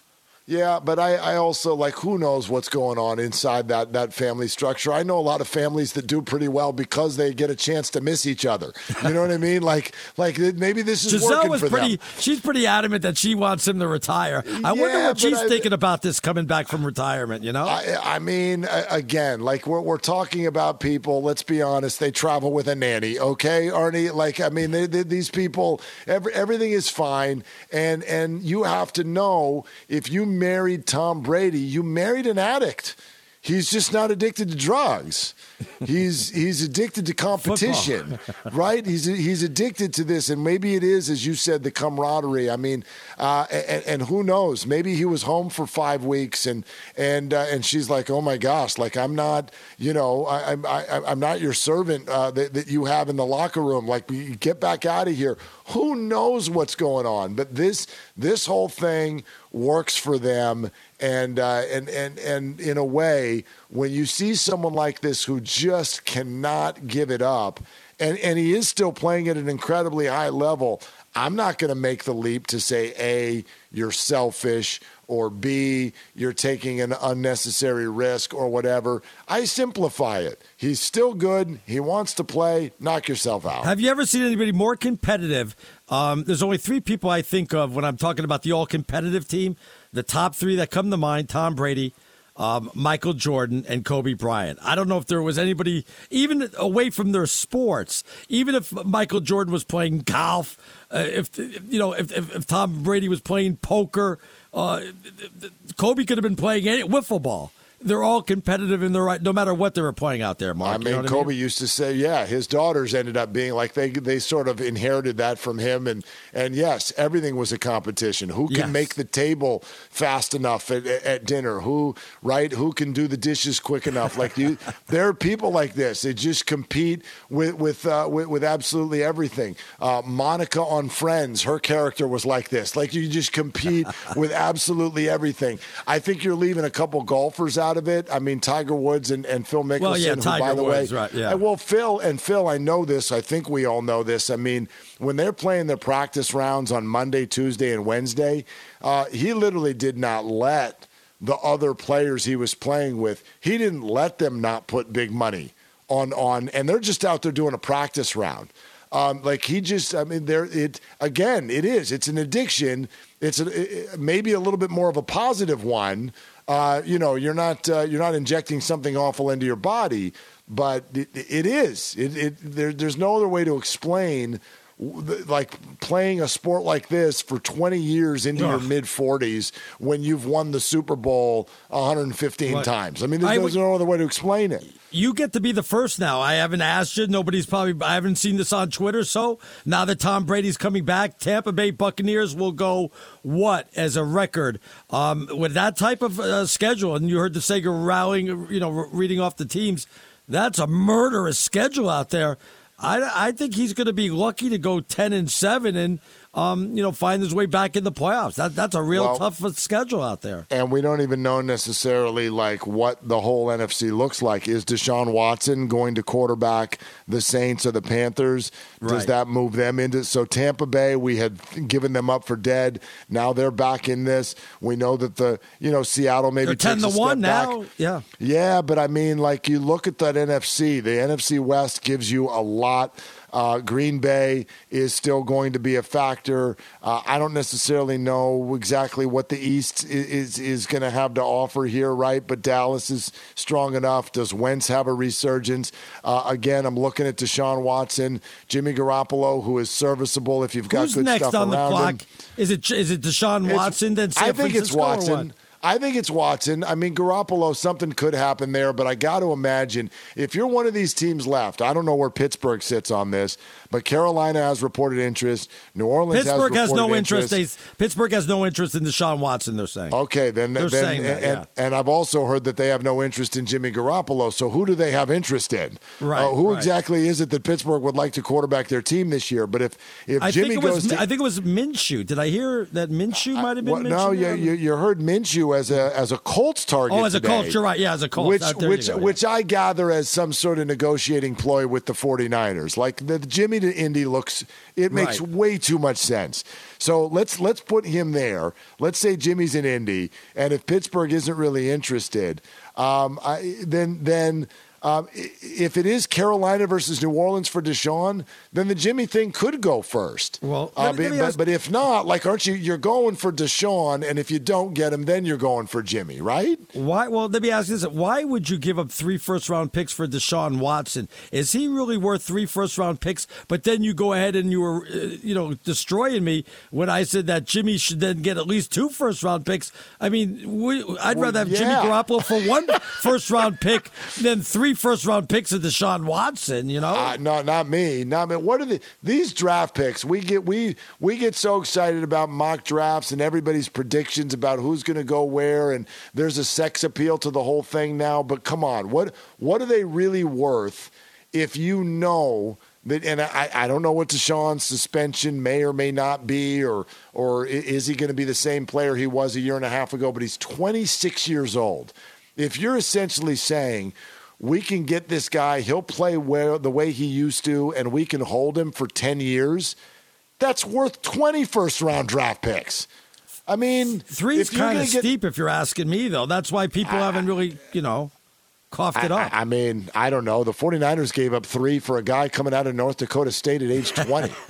So, like, if like Deshaun Watson, do you agree? Top 7 quarterback in the NFL when everything's right? Right, when it's right, if he still has that ability, yes, I agree. Then he's worth 5 first-rounders. Who cares about first-rounders if you can have that? Well, you're going to take 30 cents on the dollar with Jimmy Garoppolo. What's his record? 71 and 35 or something to that effect? Nobody's defended Jimmy Garoppolo more than me in San Francisco, but the facts are that he had great stuff around him. He has Kyle Shanahan as a coach who always gets the most in terms of numbers out of a quarterback. And even though I like him and I agree with you, he's good, the 49ers themselves, the team who had him, gave up 3 first-round draft picks to replace him. So what were they saying? They were saying that we feel set at every position except for we feel like we could get more out of that position. Right. So, Jimmy, he's good. He's not great. By the way, Baker Mayfield then set for 1 more year in Cleveland. He's going to go to get a reprieve, and he'll get to do 1 more year in Cleveland. And then after that, I don't know. I don't think Cleveland's going to keep him, but I'm not 100% sure on that. There could be surprises, right? The 2 teams I'm watching that could pull a surprise, Cleveland and Philadelphia. If Deshaun Watson ends up in Philadelphia, I would not be shocked. I like Hurts. I'm not so sure why they're so quick to go ahead and move along from him. I'm not so sure if they think they're going to win a Super Bowl with somebody else, but I'd go another year with him, Mark, I mean, I don't dislike the guy, but it's kind of like what the 49ers did that we were just discussing. Like, if you're good, is that good enough? Or do you make the effort to be great? Like, let me ask you this, Arnie. You're running the Raiders right now. Yeah. Okay? Patrick Mahomes, Russell Wilson, and Justin Herbert are in your division. Right.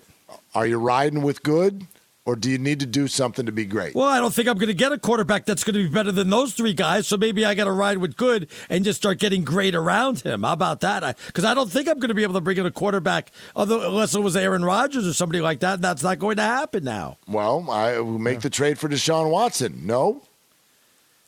I mean, yeah, I guess that's the name out there, but is that still enough to go ahead and get you over the hump against the Kansas City? The Chargers, I think, what a pickup with Khalil Mack, that's unbelievable what they're able to do. I mean, now I don't know if Houston would even entertain doing it within the conference, and I'm just throwing this out there, but if you got Carolina and New Orleans who are begging you and they want to send draft picks, and the Raiders come in and say, not only will we give you draft picks, you can also have Derek Carr.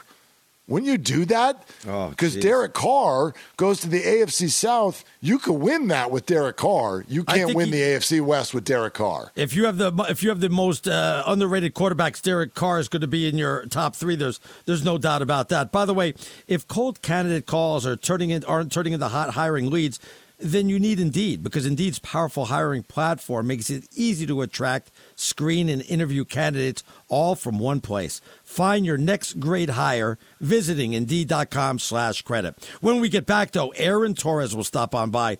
March Madness is here. Got to give it a little love. We'll go through some of the matchups, which is the first number one to fall. We'll go through some of the odds. All that coming up next right here on Fox Sports Radio.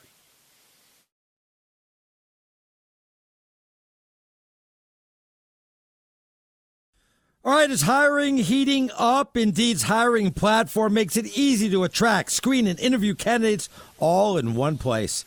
Sponsor a post and instantly receive a short list of quality candidates on Indeed whose resumes match your job description. Visit Indeed.com/credit. Mark Willard in for Chris Plank. I'm Arnie Spanier. Moving along on this Sunday. Let's get right to our guest. Of course, I used to do the show with him on Saturday nights for a long, long time. He's our college basketball insider, our buddy Aaron Torres. How you doing, Torres? Well, I'm all right. It's great to talk to Mark Willard. Willard, I hope you're doing well. As for your What's up, my friend? No real comments on who you're co-hosting with, Willard. I'm just sorry that you've been away from Fox Sports. I don't know how many shifts you've done in the last couple of years, but you get stuck with Arnie Spanier. That's a tough reintroduction. That's all. A couple of times. We did the show yesterday. We did it a couple of weeks ago too. Yeah, but that's you know how it works, Aaron. When you leave, you got to go to the back of the line. You got to come back in and go to the back of the line and wait your turn and you work your way back up. That's the deal. There you go. Well said, Willard. Well said. All right, Torres. Right off the bat, I didn't think there was a lot of controversy. I think it was just pretty uneventful. Yeah, maybe you could have cried for Texas A&M or somebody like that, but I didn't think there was a lot of complaints, and I just thought it was fine with what the selection committee. I know people were complaining about Tennessee being, a 3 seed instead of a 2. That's no big deal to me, but I thought the selection committee did a pretty decent job. Well, you should care about Tennessee being a 2 or a 3 because you know who it screws? It doesn't just screw Tennessee. It screws the Arizona Wildcats. And so what I would say is, the bottom of the bracket, I tend to agree, is I think you could shuffle a few teams here and there. I don't think Indiana should be playing in a play-in game. I don't think Wyoming should either. Michigan, if they should be in the field, probably should be in one of those spots. But I generally agree with you. But I do think the top half of the bracket, the top part of the bracket, I really should say, that's where I think the bigger gripe is. And I think the bigger gripe in general, Arnie, isn't necessarily Tennessee, but what became clear today was that playing on Selection Sunday had no merit. And so, Right. you go through the years, and this is something Calipari complains about every year, is when Kentucky's in these games, there's been big wins that should impact seeding, and they didn't. And this year that's the case with Tennessee. Tennessee doesn't deserve to be a 3 seed. It hurts the 2 seed in their bracket, Villanova, the 1 seed, Arizona. I thought Iowa was probably a seed line lower than they should have been. And then Texas A&M. I don't think it was a foregone conclusion coming into today, but it was clear that today didn't matter at all unless they won. So I think that's the bigger gripe, is that it seems to be increasingly clear that playing on Sunday doesn't help you. So if it doesn't help you, then it really only hurts you. So that probably, to me, Arnie, would be the biggest gripe, is just the teams that I felt like probably should have been credited for what they did today seem to get no credit at all. Aaron, I don't know if this is something that you can avoid, but I keep hearing from people, and I agree, kind of a bummer that Murray State is taking on USF. Like that those are both a couple of teams that could have made some noise. They end up going against one another. What are your thoughts there? Is that something that could have or should have been avoided? Yeah, Willard, every year kind of we get that complaint is it seems like we end up with some good kind of quote-unquote mid-majors, facing off in round one. To me, I'm not really that upset, and I'll tell you why. It's because Murray, I thought, got an advantageous seed where there was a lot of talk that they were going to get in that 8-9 game, which, again, to go back to the previous question, I think hurts the number one seed more than anything else. I mean, you go back to last year, Loyola Chicago was probably misseeded in an 8-9 game. They get Illinois in the second round. Illinois, many people picked to win the national championship or win the region at least in whatever region they were in last year. They run into a team in Loyola that probably should have been a 6 or 7 seed. They get bounced in round two. So to me, I think I understand that the people that like these mid-majors and their opportunities to make a run, having an opportunity, you want to see a Murray State maybe get North Carolina, somebody like that. That's an 8, 9, 10 somewhere in there. But I think if you're Murray State, you just got to be happy that you're a 7 seed. And I think in San Francisco as well is that you look at the resume. I thought they were deserving of an at-large bid. But if you're a 10 seed by definition, you're probably one of the final 10 or so teams in the field. I don't think there's that much to get upset about. So I get the argument. I get the people that like the mid-majors, having to face off against the big schools, but in the grand scheme, I don't know that was like a huge frustration of mine personally after today. Aaron, I love the underdogs. I don't have, and I'll pick them as all the time. I'll have like 6, 7, 8 underdogs going, maybe to the Sweet 16. Didn't have many this time around. Of course, I jumped on my Vermont team, who, by the way, is only a 5.5 point underdog to Arkansas. I think maybe they could have a little bit of a run. Maybe Chattanooga. Other than that, I don't see any of these mid-majors or smaller conferences that I think could make any run like that, Maybe St. Mary's, too. Well, yeah, it's interesting, Arnie, because, the thing that I always throw out, and it kind of frustrates me, is that, every year we kind of say, the bracket's so wide open. And, but history tells us that basically it's going to be a 1 seed that ends up winning it. I mean, I throw out the stat all the time. 11 of the last 14 champions were a 1 seed. One was the top 2 seed, and then the 2 others were my alma mater, UConn, with Kemba Walker 1 year and Shabazz Napier the other year. And so basically they had the best player in the tournament. So history says if you're not a 1 seed or have the best player in the tournament, you're not going to win the thing. But what I would say, and why I bring it up as it pertains to your conversation, Arnie, is that I think this is the weird year where I don't think there's much difference between a 1 seed and, say, a 3 seed, right? Like Baylor in their region, Baylor in their region is banged up. They're not playing well. I think you can argue UCLA is a 4, Kentucky is a 2, Purdue is a 3 are playing just as well as Baylor as a 1. We just mentioned a minute ago the Arizona situation where there are people talking Tennessee as a 1 seed, and they're a 3 seed in that region. Villanova is a 2 seed, is the Big East champion. So I'm only bringing that up to say is that I'm kind of with you on this one, Arnie, is, could we see a random 6 beat a random 3? Yeah. But I think we're going to see a lot of 2 and 3 seeds in that Sweet 16. Obviously, the ones have an advantageous path. And when you start talking about 2 and 3 seeds being in the Sweet 16, it means that maybe there's a first-round upset here, but it doesn't play into an 11 seed or something like that winning multiple games. Now, I think there's teams that are going to be interesting. Willard, I know, spent some time in San Diego. I think San Diego State, if they can get by Creighton, could cause some problems for Kansas. I do believe also that you mentioned St. Mary's, Arnie. I think that the winner of that Indiana-Wyoming game could give them some trouble as well. But again, it goes back to my point when there really isn't that much difference between, say, the number 1 team in the bracket and the number 9, 10, 11, 12 team in the bracket. It means we'll probably see a lot of chalk. And for people that are looking for that 11, 12 seed that's going to make the Magic run to the Elite Eight, I really just don't see it this year. Well, speaking of 11 seeds, Aaron, you snuck a comment in a couple of minutes ago that I wanted to follow up on, and you mentioned that Michigan, quote, if they should even be in the tournament. And I'm hearing a lot of people, when you look at their seeding, say, hey, that's a team that at least early, at least for one game, if not more, could make noise. They're actually favored in their opening round game, even as an 11 seed. So follow up on that with me. What's your thought on Michigan and their ability to make noise here? Well, and Willard, it's so funny because, like, what that speaks to me is, and it's funny because, like, the 2-3 weeks before the bracket comes out, people that, I'm not, whatever, like, people will ask me, oh, who's the team that can do this? And I always say, like, and it's an annoying thing that annoys people, but I always say, I need to see a bracket before I start saying this team is a Final Four, whatever. And I bring it up because let me give you a random example, and then I'll come back to Michigan. But, like, probably the last 6 weeks, I've been out on Auburn. Like, I just think that they're not playing well. There's some fundamental issues with the team.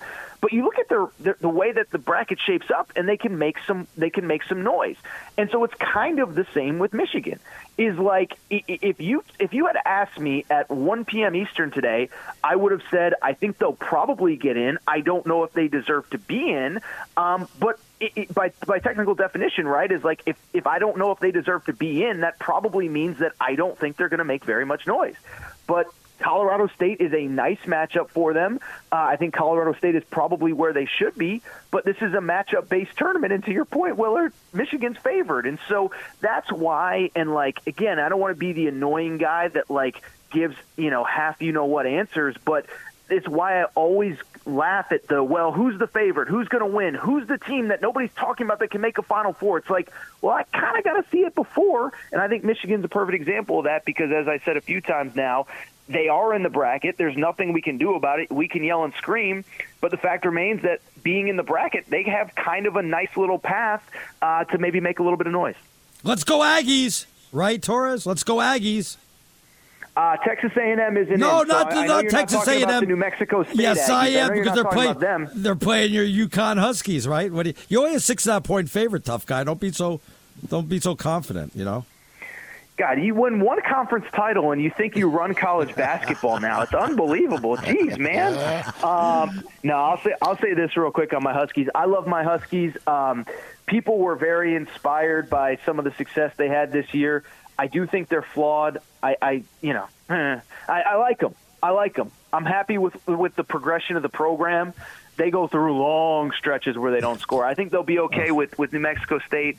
I think they'll struggle with Arkansas, and I don't see any scenario in which they would beat Gonzaga with a potential Sweet 16 matchup there. I'll text you after they lose to New Mexico State right away. Oh, I'm sure you will. You'll lead your show the following day. I won't even be there. It's like, did you see what Torres' UConn Huskies did? It's like they got eliminated 3 days ago. What are we talking? Tom Brady will re-retire, and you'll still lead with UConn losing in the tournament. Exactly. I know how you are. Exactly. Aaron Torres, everybody work with him on Saturday nights. Torres, have a great week. I know this is your Super Bowl, so enjoy the games. I'll catch up with you later on, buddy.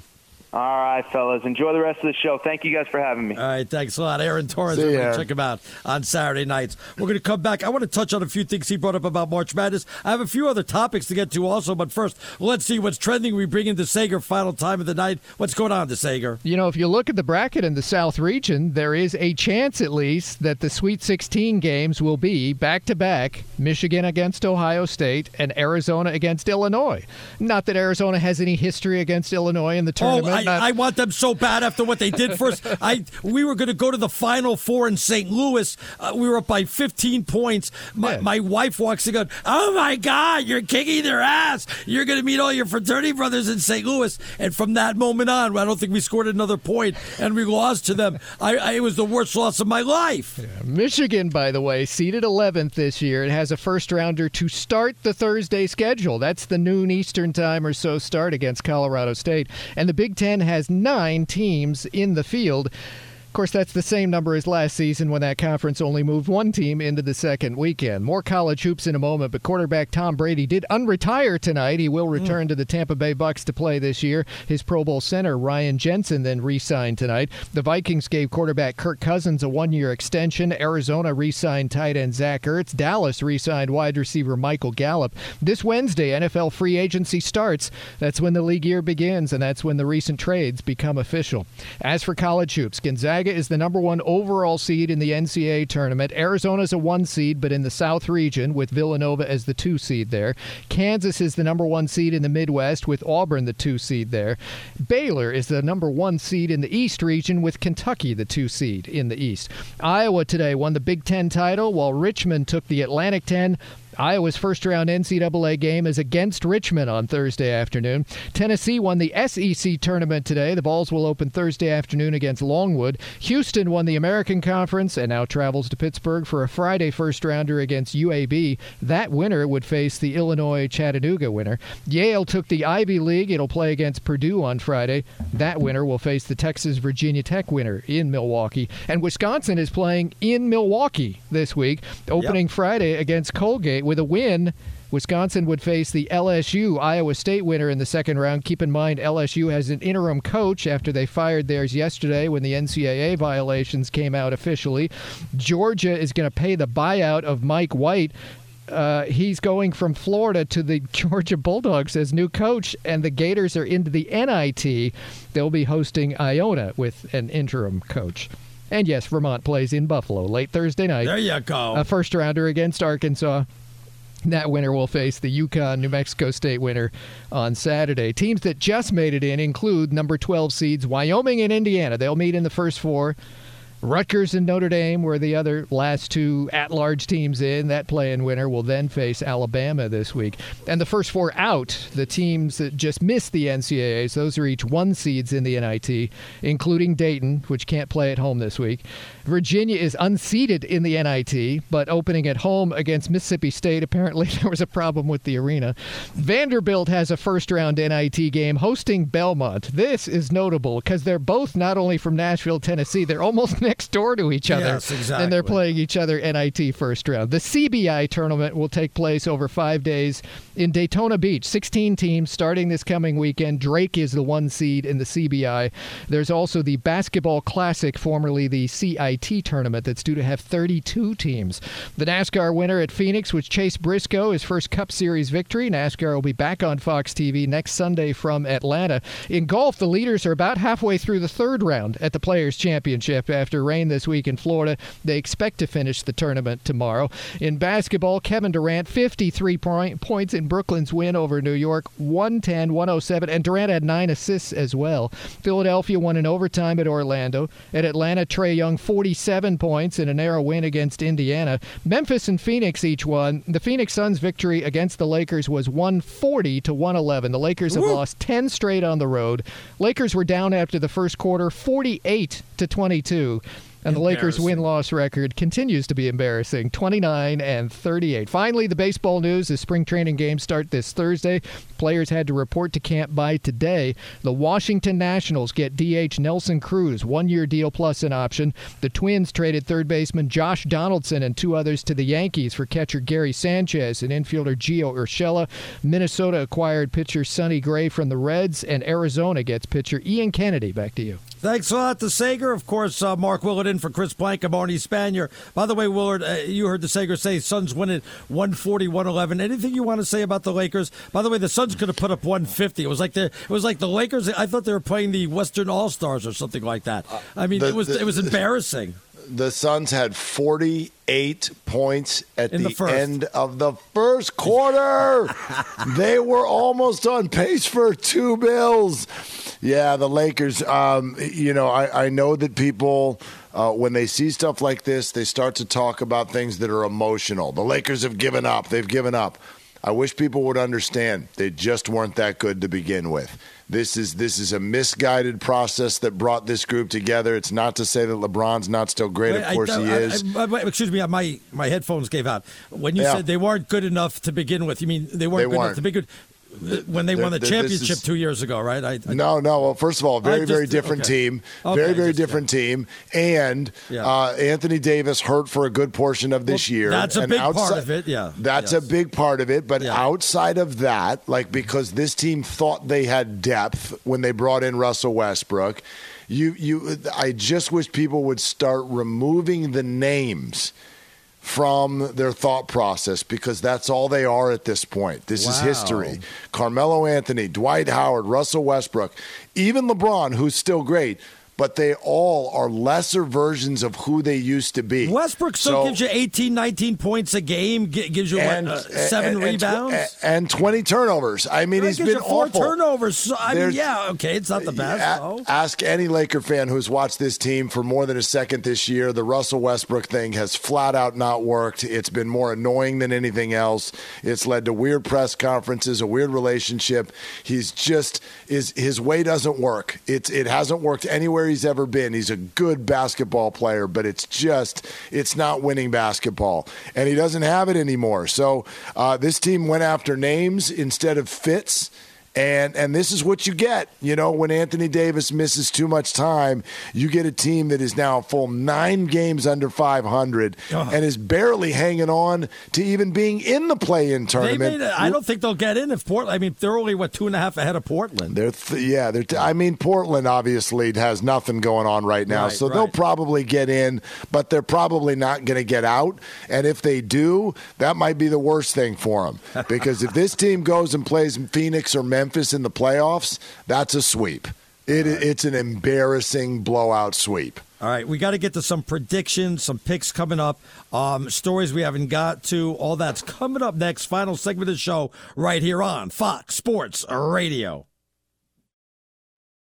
Hiring heating up. Indeed's hiring platform makes it easy to attract, screen, and interview candidates all in one place. Sponsor a post and instantly receive a short list of quality candidates on Indeed whose resumes match your job description.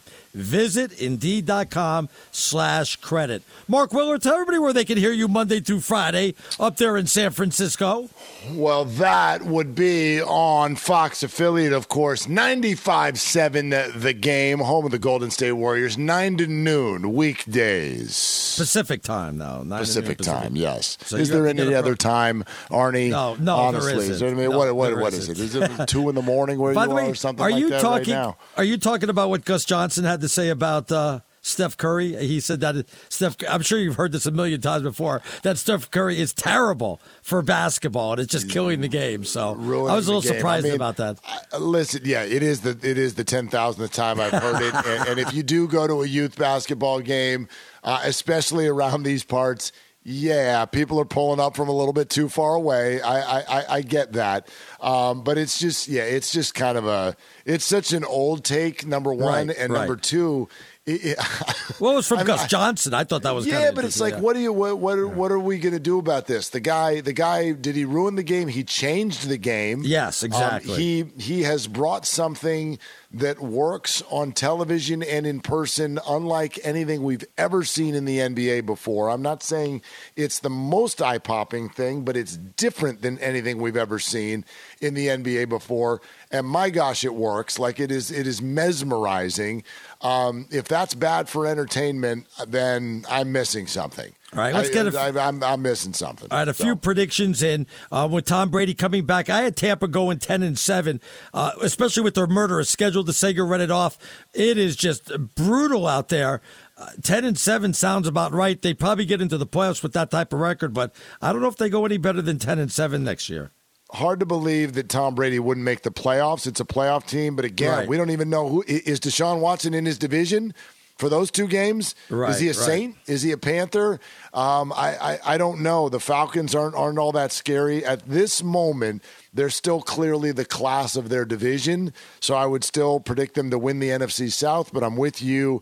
I would not expect them to be like the 1 or the 2 seed in the NFC. I'm wondering what kind of weapons they're going to put around Tom Brady or who they're going to get in free agency. I still think they could benefit themselves by obviously getting themselves more running game. I don't know what Fournette or Ronald Jones is going to do for them. I think they need a big-time running back out there. But do they go and get a big-time free agent or they just go with what they have out there? Well, I mean, they franchised Chris Godwin. I don't even know if he's going to be ready for the start of the season after a late leg injury there. Right. They still have Evans. It feels to me like their receiving core is fine. And Tom is Gronk Brady, coming back? I don't think. Sounds like a no, at least not there. I mean, it doesn't sound like it. But I'm with you. They could use something a little bit more devastating at the running back position, but they've addressed their offensive line in recent years. In the draft, they've done a really good job there. Brady, remember, he used to win Super Bowls with nobody at wide receiver. So, maybe like you look to the defense a little bit more, look for a little bit more of a devastating pass rush and a running game. But they've got enough. They've got everything they need. They just need to apparently get along, Arnie. For you people out there for March Madness, just in case you're interested, I have my bracket done. I know Willard's got to go through his. I only do it because I'm on Sunday night, so I have Gonzaga coming out of the West, Purdue coming out of the East, my Arizona Wildcats coming out of the South, and Kansas coming out of the Midwest. Nothing shocking there. I think you have 2 number 3s and 2 number 1s. I have Gonzaga and Arizona. Of course, my Wildcats winning the whole thing. You got 3 1s. Didn't you say you got Kansas also, right? Yeah. Kansas. You got 3 1s and a 3. Yeah, 3 1s and a 3. 3 1s and a 3. I'm gonna listen. I get that the 1s are good, but I'm gonna predict a little bit less chalk than that.